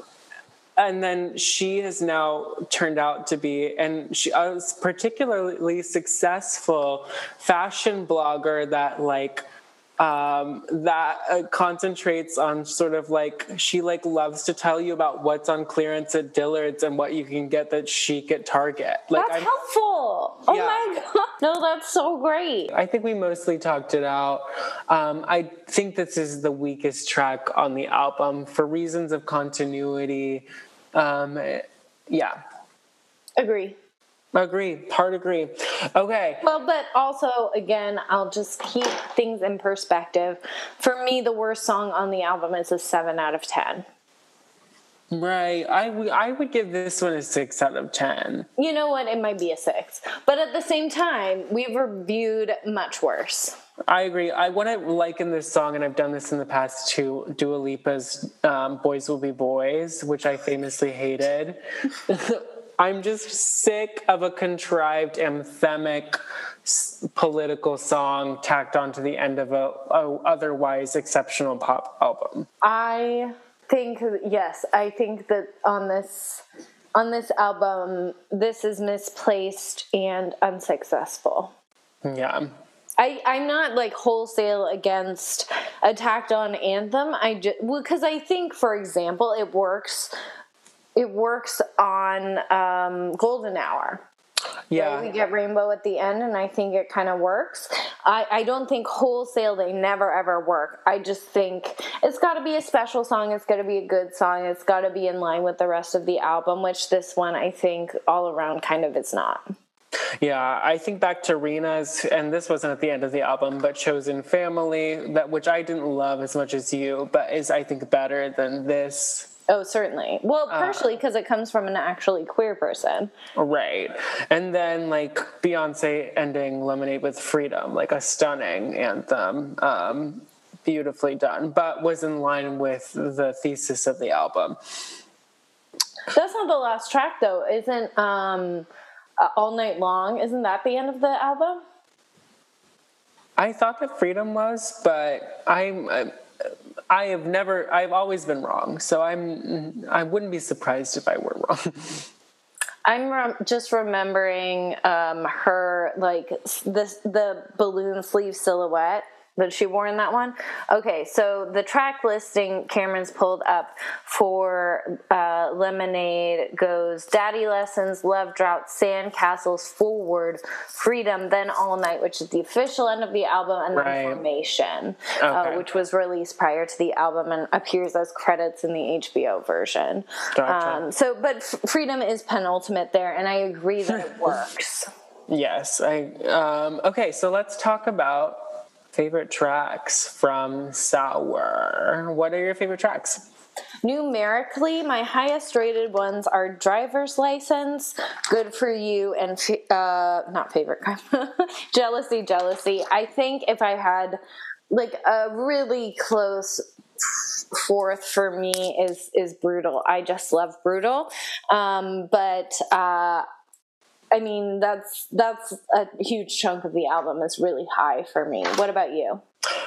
On the albums that are good, Kayla and I typically agree always. And this is the one of them. This one is just, it's a great album. And number one for me is Driver's License. Number two for me is Good For You, narrowly edging out Jealousy. And then Brutal is my fourth as well. Yeah. And there are a bunch of great tracks on this album. I would put Traitor as fifth, which what does that mean? Like, I don't think you can have a fifth favorite track, but I do like the track. No, I could easily name Deja Vu as my fifth.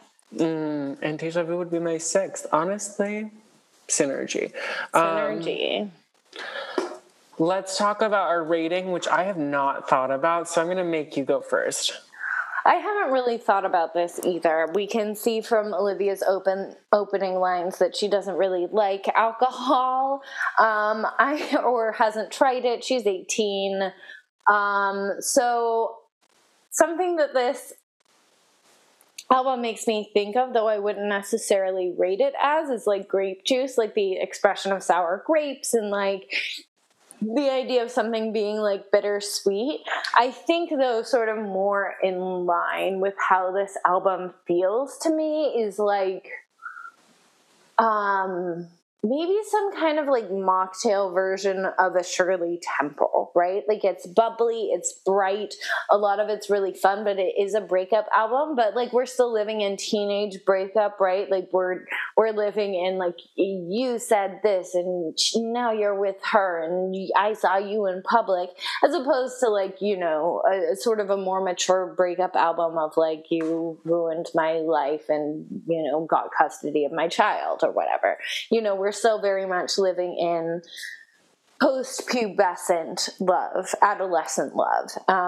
So I think for me, it would be like a Shirley Temple, but we sub out the Sprite for ginger beer or something. It's got a little bit of bite, but it's still really like fruity, bubbly, enjoyable. I don't know. This might be a weird rating. I think as far as our typical ratings of rating them on a box wine system, like to me, this is going to be a Cabernet Sauvignon Bota box, like the highest rating we have. I think it's a really solid album. It's consistent. It's good. Even the songs I don't like, I think are quite solid.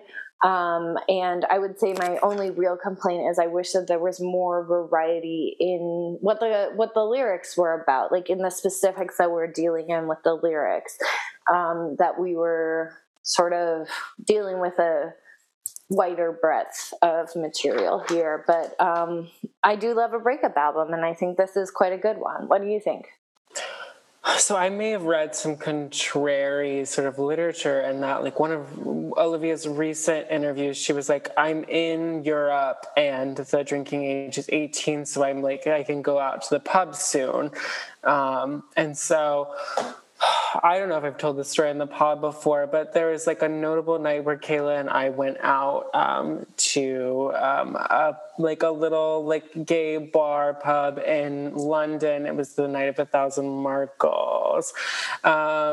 And meaning it was the night of the royal wedding. Like, it was the day that Harry and Meghan got married. Yes. Night of the Thousand Markles was just like the bar name for the night. Yes, it was significant.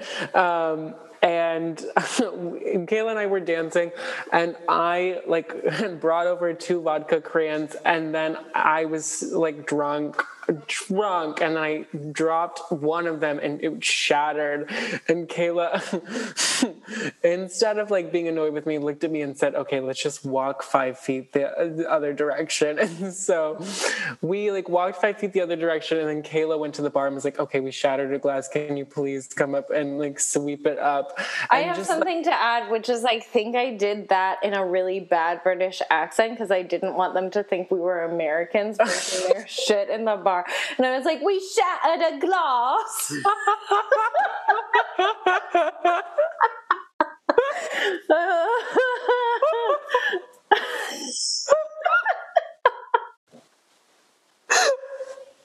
That's the funniest thing.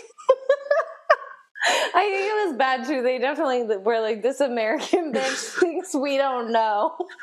But we know. I mean, the glass was broken. Although I think that's a very British thing to do, is break a glass in a bar. British people are messy. Yeah, they are messy. Well, and all of that to say, it was a really sweet moment from Kayla because she was like, "Don't worry about it. I will do this. I will figure this out for you." And I was like, "Thank God." And then I also think that Olivia is very dramatic, and a shattered vodka crayon would be very significant to her. So I'm gonna give this a shattered vodka crayon.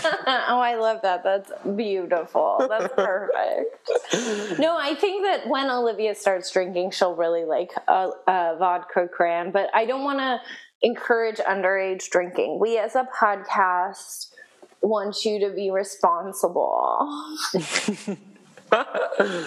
I'm all about the art, so do what you want. Oh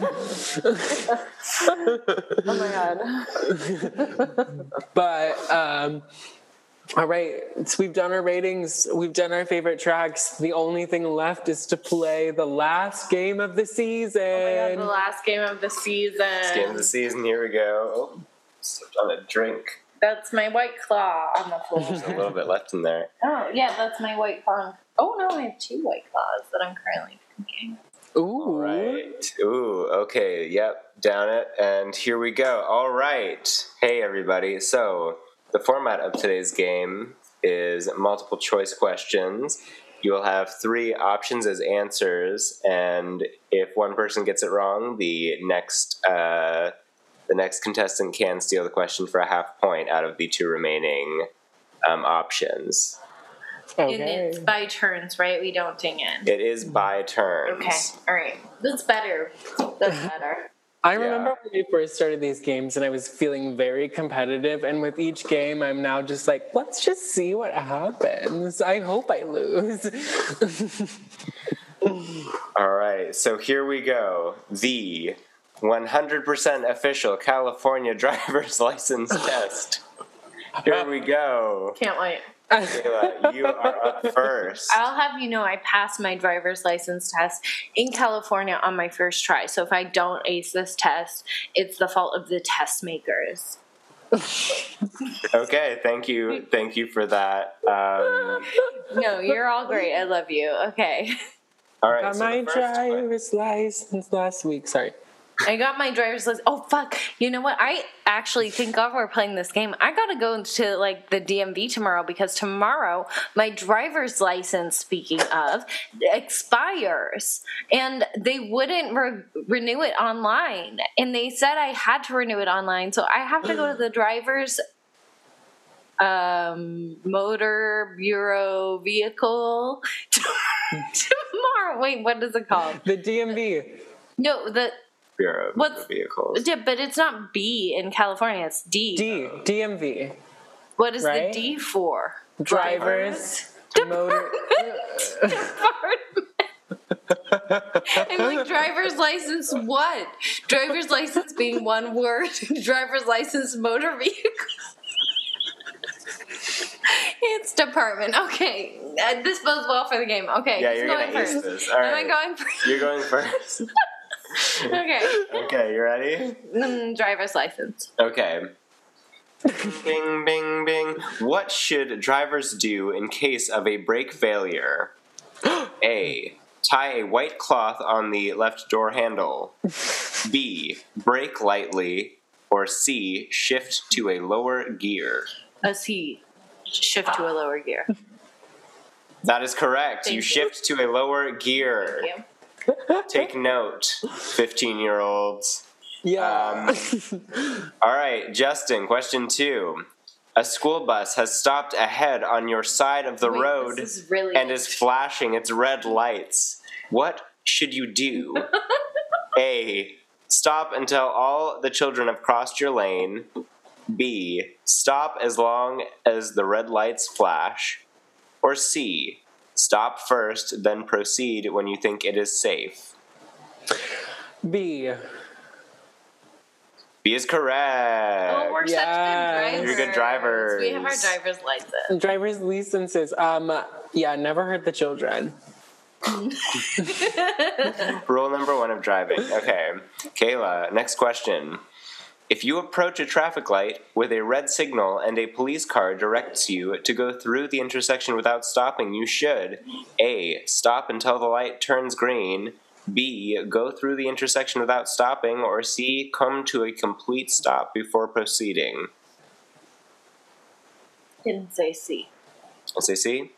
That is incorrect. Wait, do you just go through? Justin, would you like to steal for half a point? I would love, but could you read it again? Sure. If you approach a traffic light with a red signal and a police officer directs you to go through the intersection without stopping, you should A. Stop until the light turns green, or B. Go through the intersection without stopping. Okay, so this is when the aggressively male police officer is sort of waving at you to go through, and I've always been afraid of police officers, so I'm going to go with the one where you don't stop.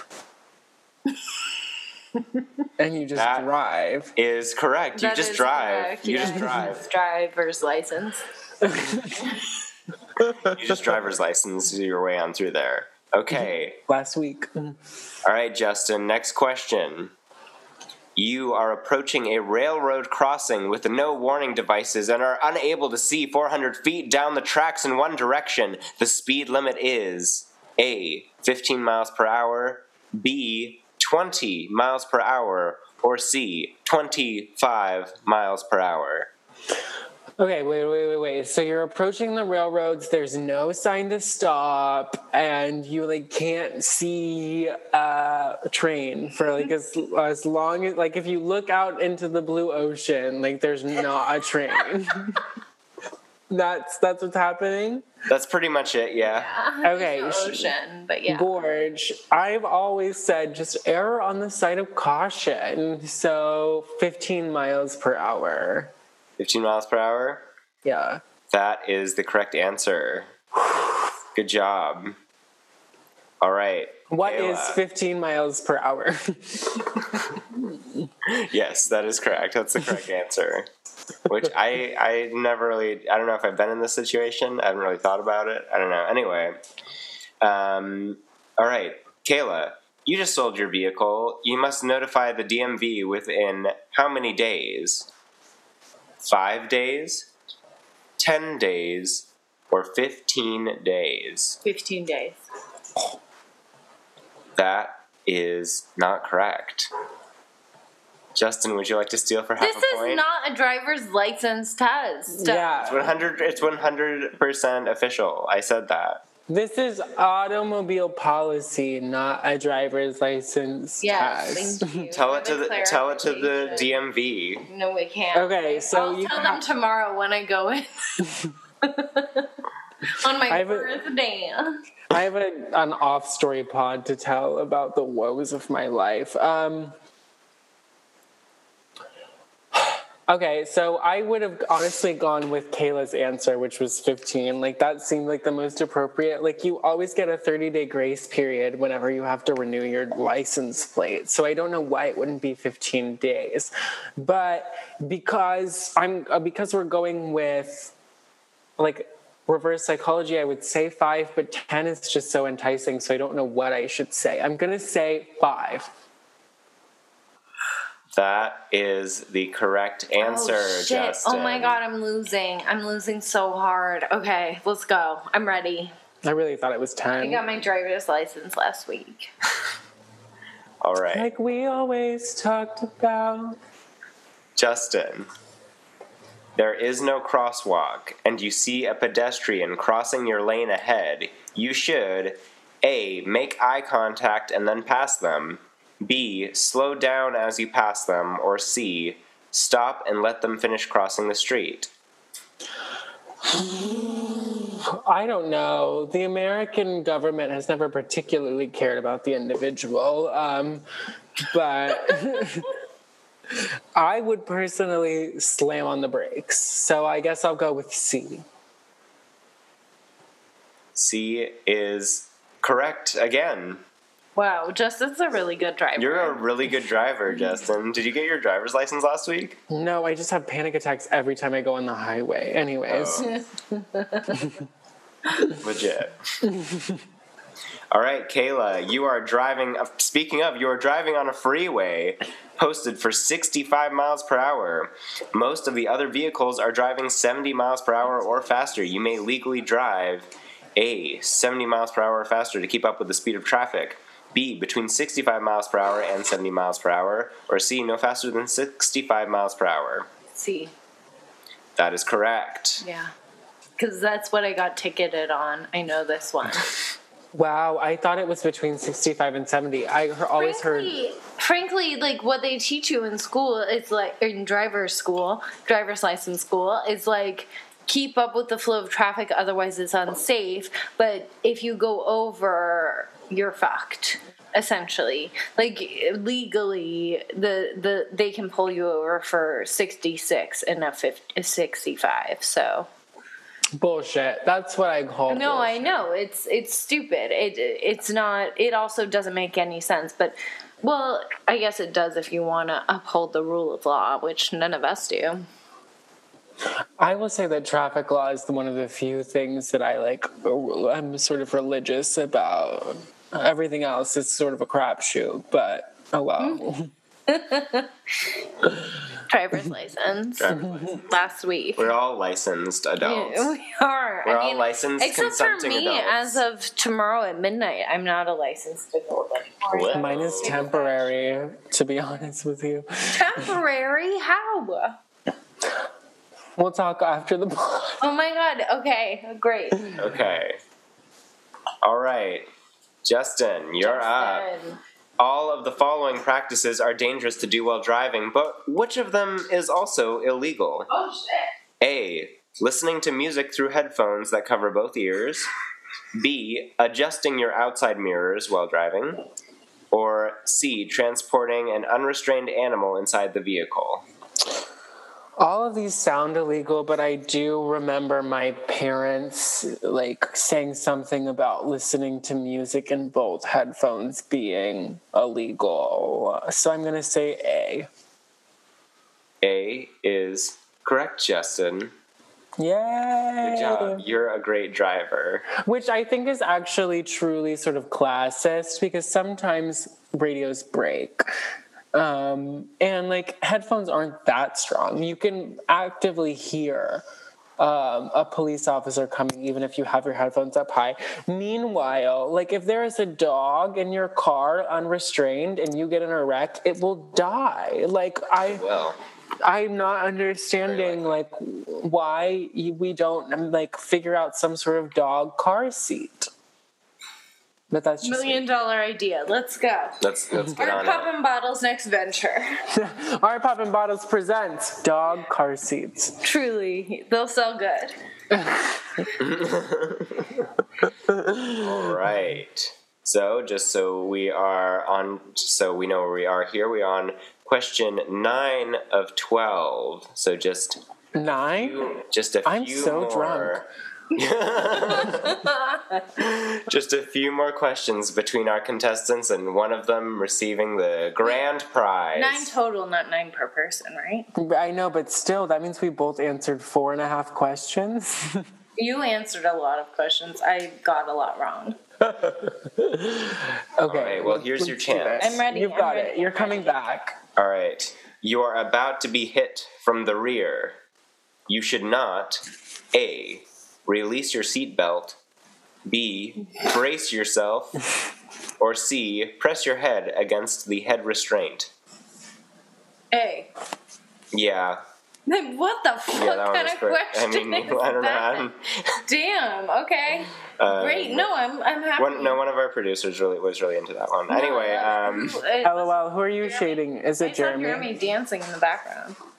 that's classified information. I have to say though that one of the things that I've heard from driver's lore is that if you brace yourself or tense up before you feel like you're going to get in a wreck, you will typically get a worse you'll typically get a worse what is that I word that I'm looking for? Injury if you brace yourself because your muscles and bones are all tense. Wait, are there any Oreos in there? They are, but Jeremy won't let me eat them because they're like $40 a pop if you sell them on Etsy, so I can't ever taste the sweet glory of a Chromatica Oreo again. I have to eat the bullshit second tier golden Oreo. Jeremy, you should just you should eat one more each. This is a plug. Art Poppin' Bottles listeners, if you loved Chromatica, maybe 5 of you, Jeremy is selling. I think actually the majority of our listeners loved Chromatica and hate me.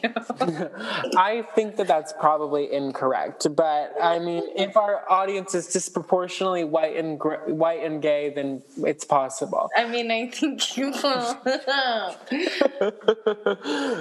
But Jeremy's selling Chromatic Oreos in resin with little sprinkle sequins shaped in a heart. So if you want Lady Gaga history, buy them on Etsy from Jeremy Smith. What's your username?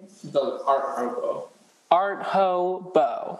Spelled French. Art Hobo. Yes. You heard Spelled the French way. Okay, what's the next question? All right, the next question for Jeremy, right? Yeah, no, for Justin. For Justin, Jesus Christ. It's for Justin. Sam, most of the time when that happens, I let it slide, but I'm not for you. You know what? I can accept that. I'm just gonna give you this one. I'm kidding. Cam looks incredible, by the way. Competitive. Let's go. All right. Okay. No, okay. Give me the point. All right.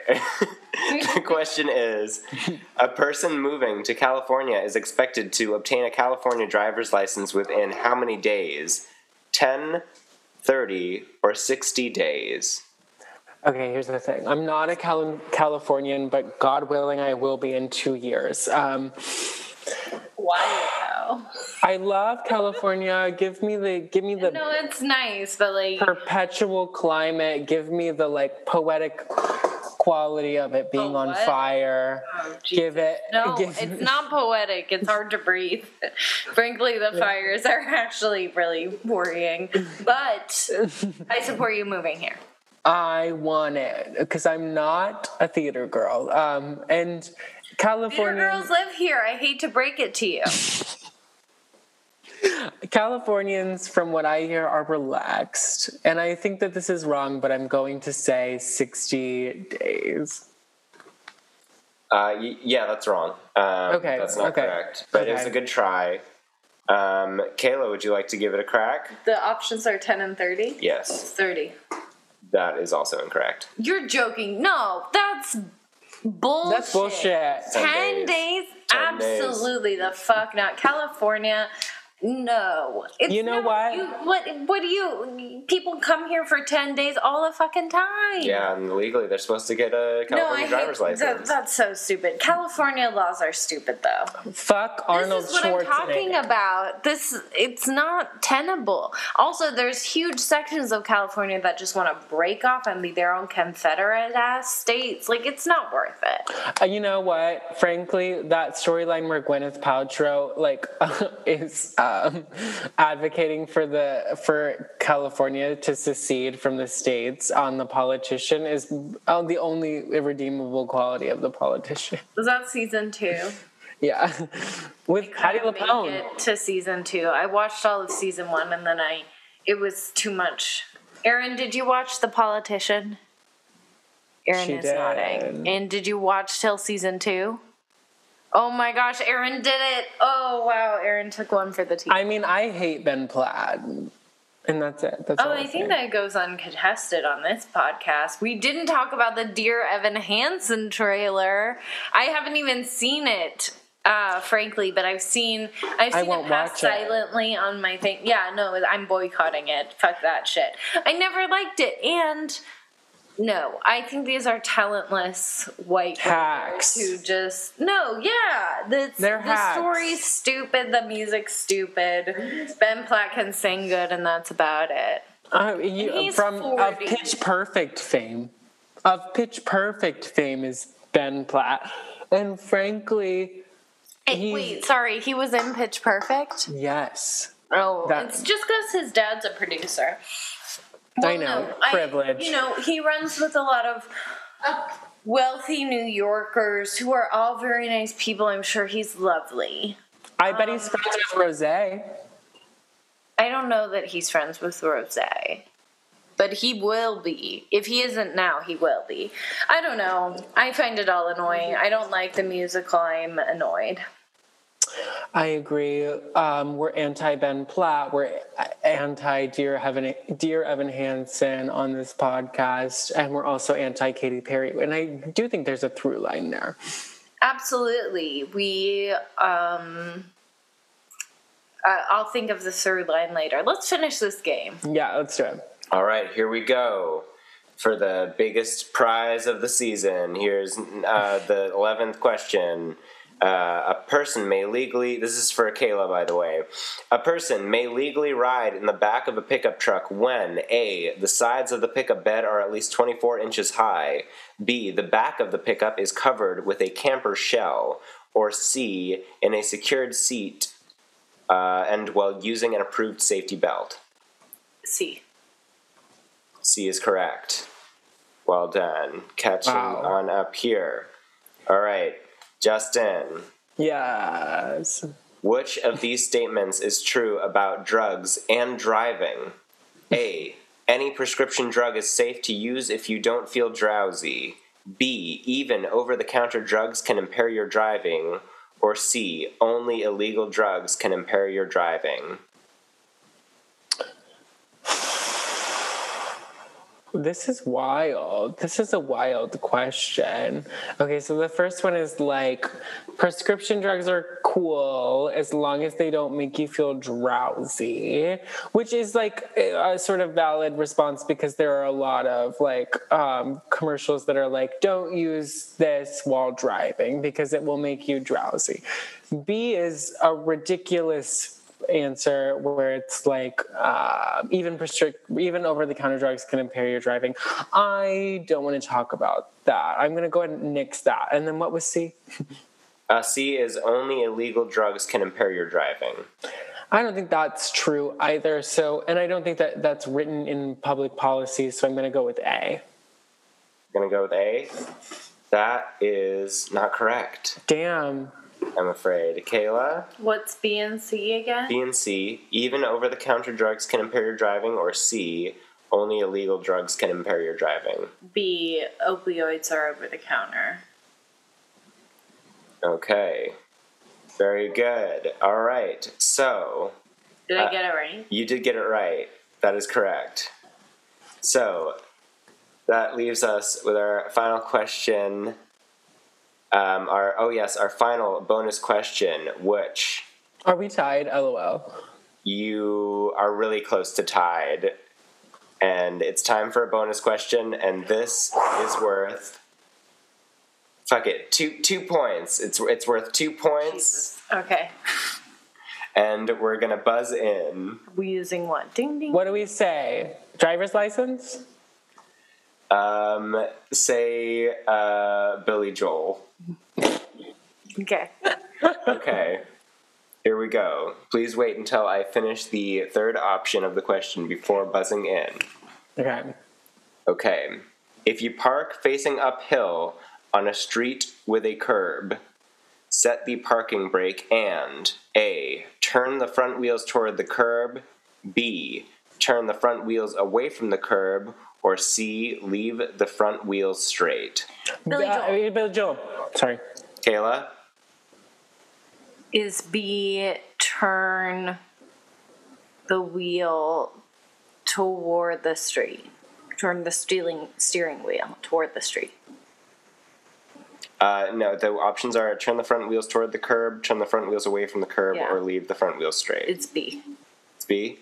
That is correct! Bing, bing, bing, bing. You have won the Art Poppin' Bottles at 100% official California driver's license test. Thank you so much. I literally have a California driver's license, so I'm so glad. What's this? Here is your prize. As your prize, you get to have your birthday present. Oh my god. Yeah. Stop! Wait! Oh my fucking god! Ah! Wait, just wait till you see it. Listeners, it's a black bucket head with the word daddy written in the Shrek font. I'm so happy. I will say that I was tipped off to this happening earlier in the podcast, and I made a face. The game so I would win? No, I did not know that that's how this was going to be delivered, and I'm obsessed with how this happened. You look stunning. I'm telling you, listeners, so be jealous. It's actually the best bucket hat that's ever been made. It's a really good hat. It's really good, and it's very sour. Yes, and it truly is. Kayla has this sort of wonderful purple periwinkle tank top going on, a neon pink choker, and then a stunning bucket hat that says daddy in the Shrek font. Has there ever been a more sartorial look? No. Oh, incredible. Oh, I'm so happy. This is such an honor. Thank you all. Wow. That's a game. Congratulations to Kayla for winning this game. I am in awe of your skills. I just want to say thank you so much. I know we did this kind of when we did the shot, but I'm obsessed with the listeners for sticking with us this long. I really, really love our executive producers. Aaron Barnett, Cameron Toy, Jeremy Smith, you guys have done such exemplary work. I don't know why we don't have a show on Showtime or the E! Network at this point. Sure. I really do think that we deserve it. Due to the work that you do, producers. Yes, due to the work that you guys do in producing content for us. Meanwhile, most of what we say can't even be repeated to our colleagues.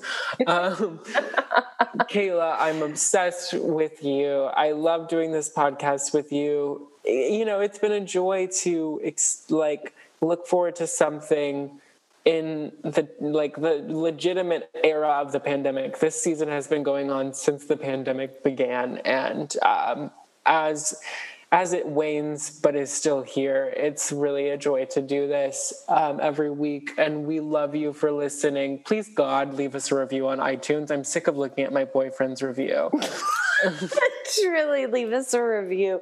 But thank you for listening. Thank you to our producers. Thank you to Justin for co-hosting with me through this chaotic season. It really was a bright spot in my pandemic, and I hope it remains a bright spot in yours, and hopefully in the post-pandemic months to come. We're not clear yet, but hopefully we'll be coming at you with another season once things are a little bit more stable health-wise, nationally and internationally. Yes. And we might do a special episode. Maybe.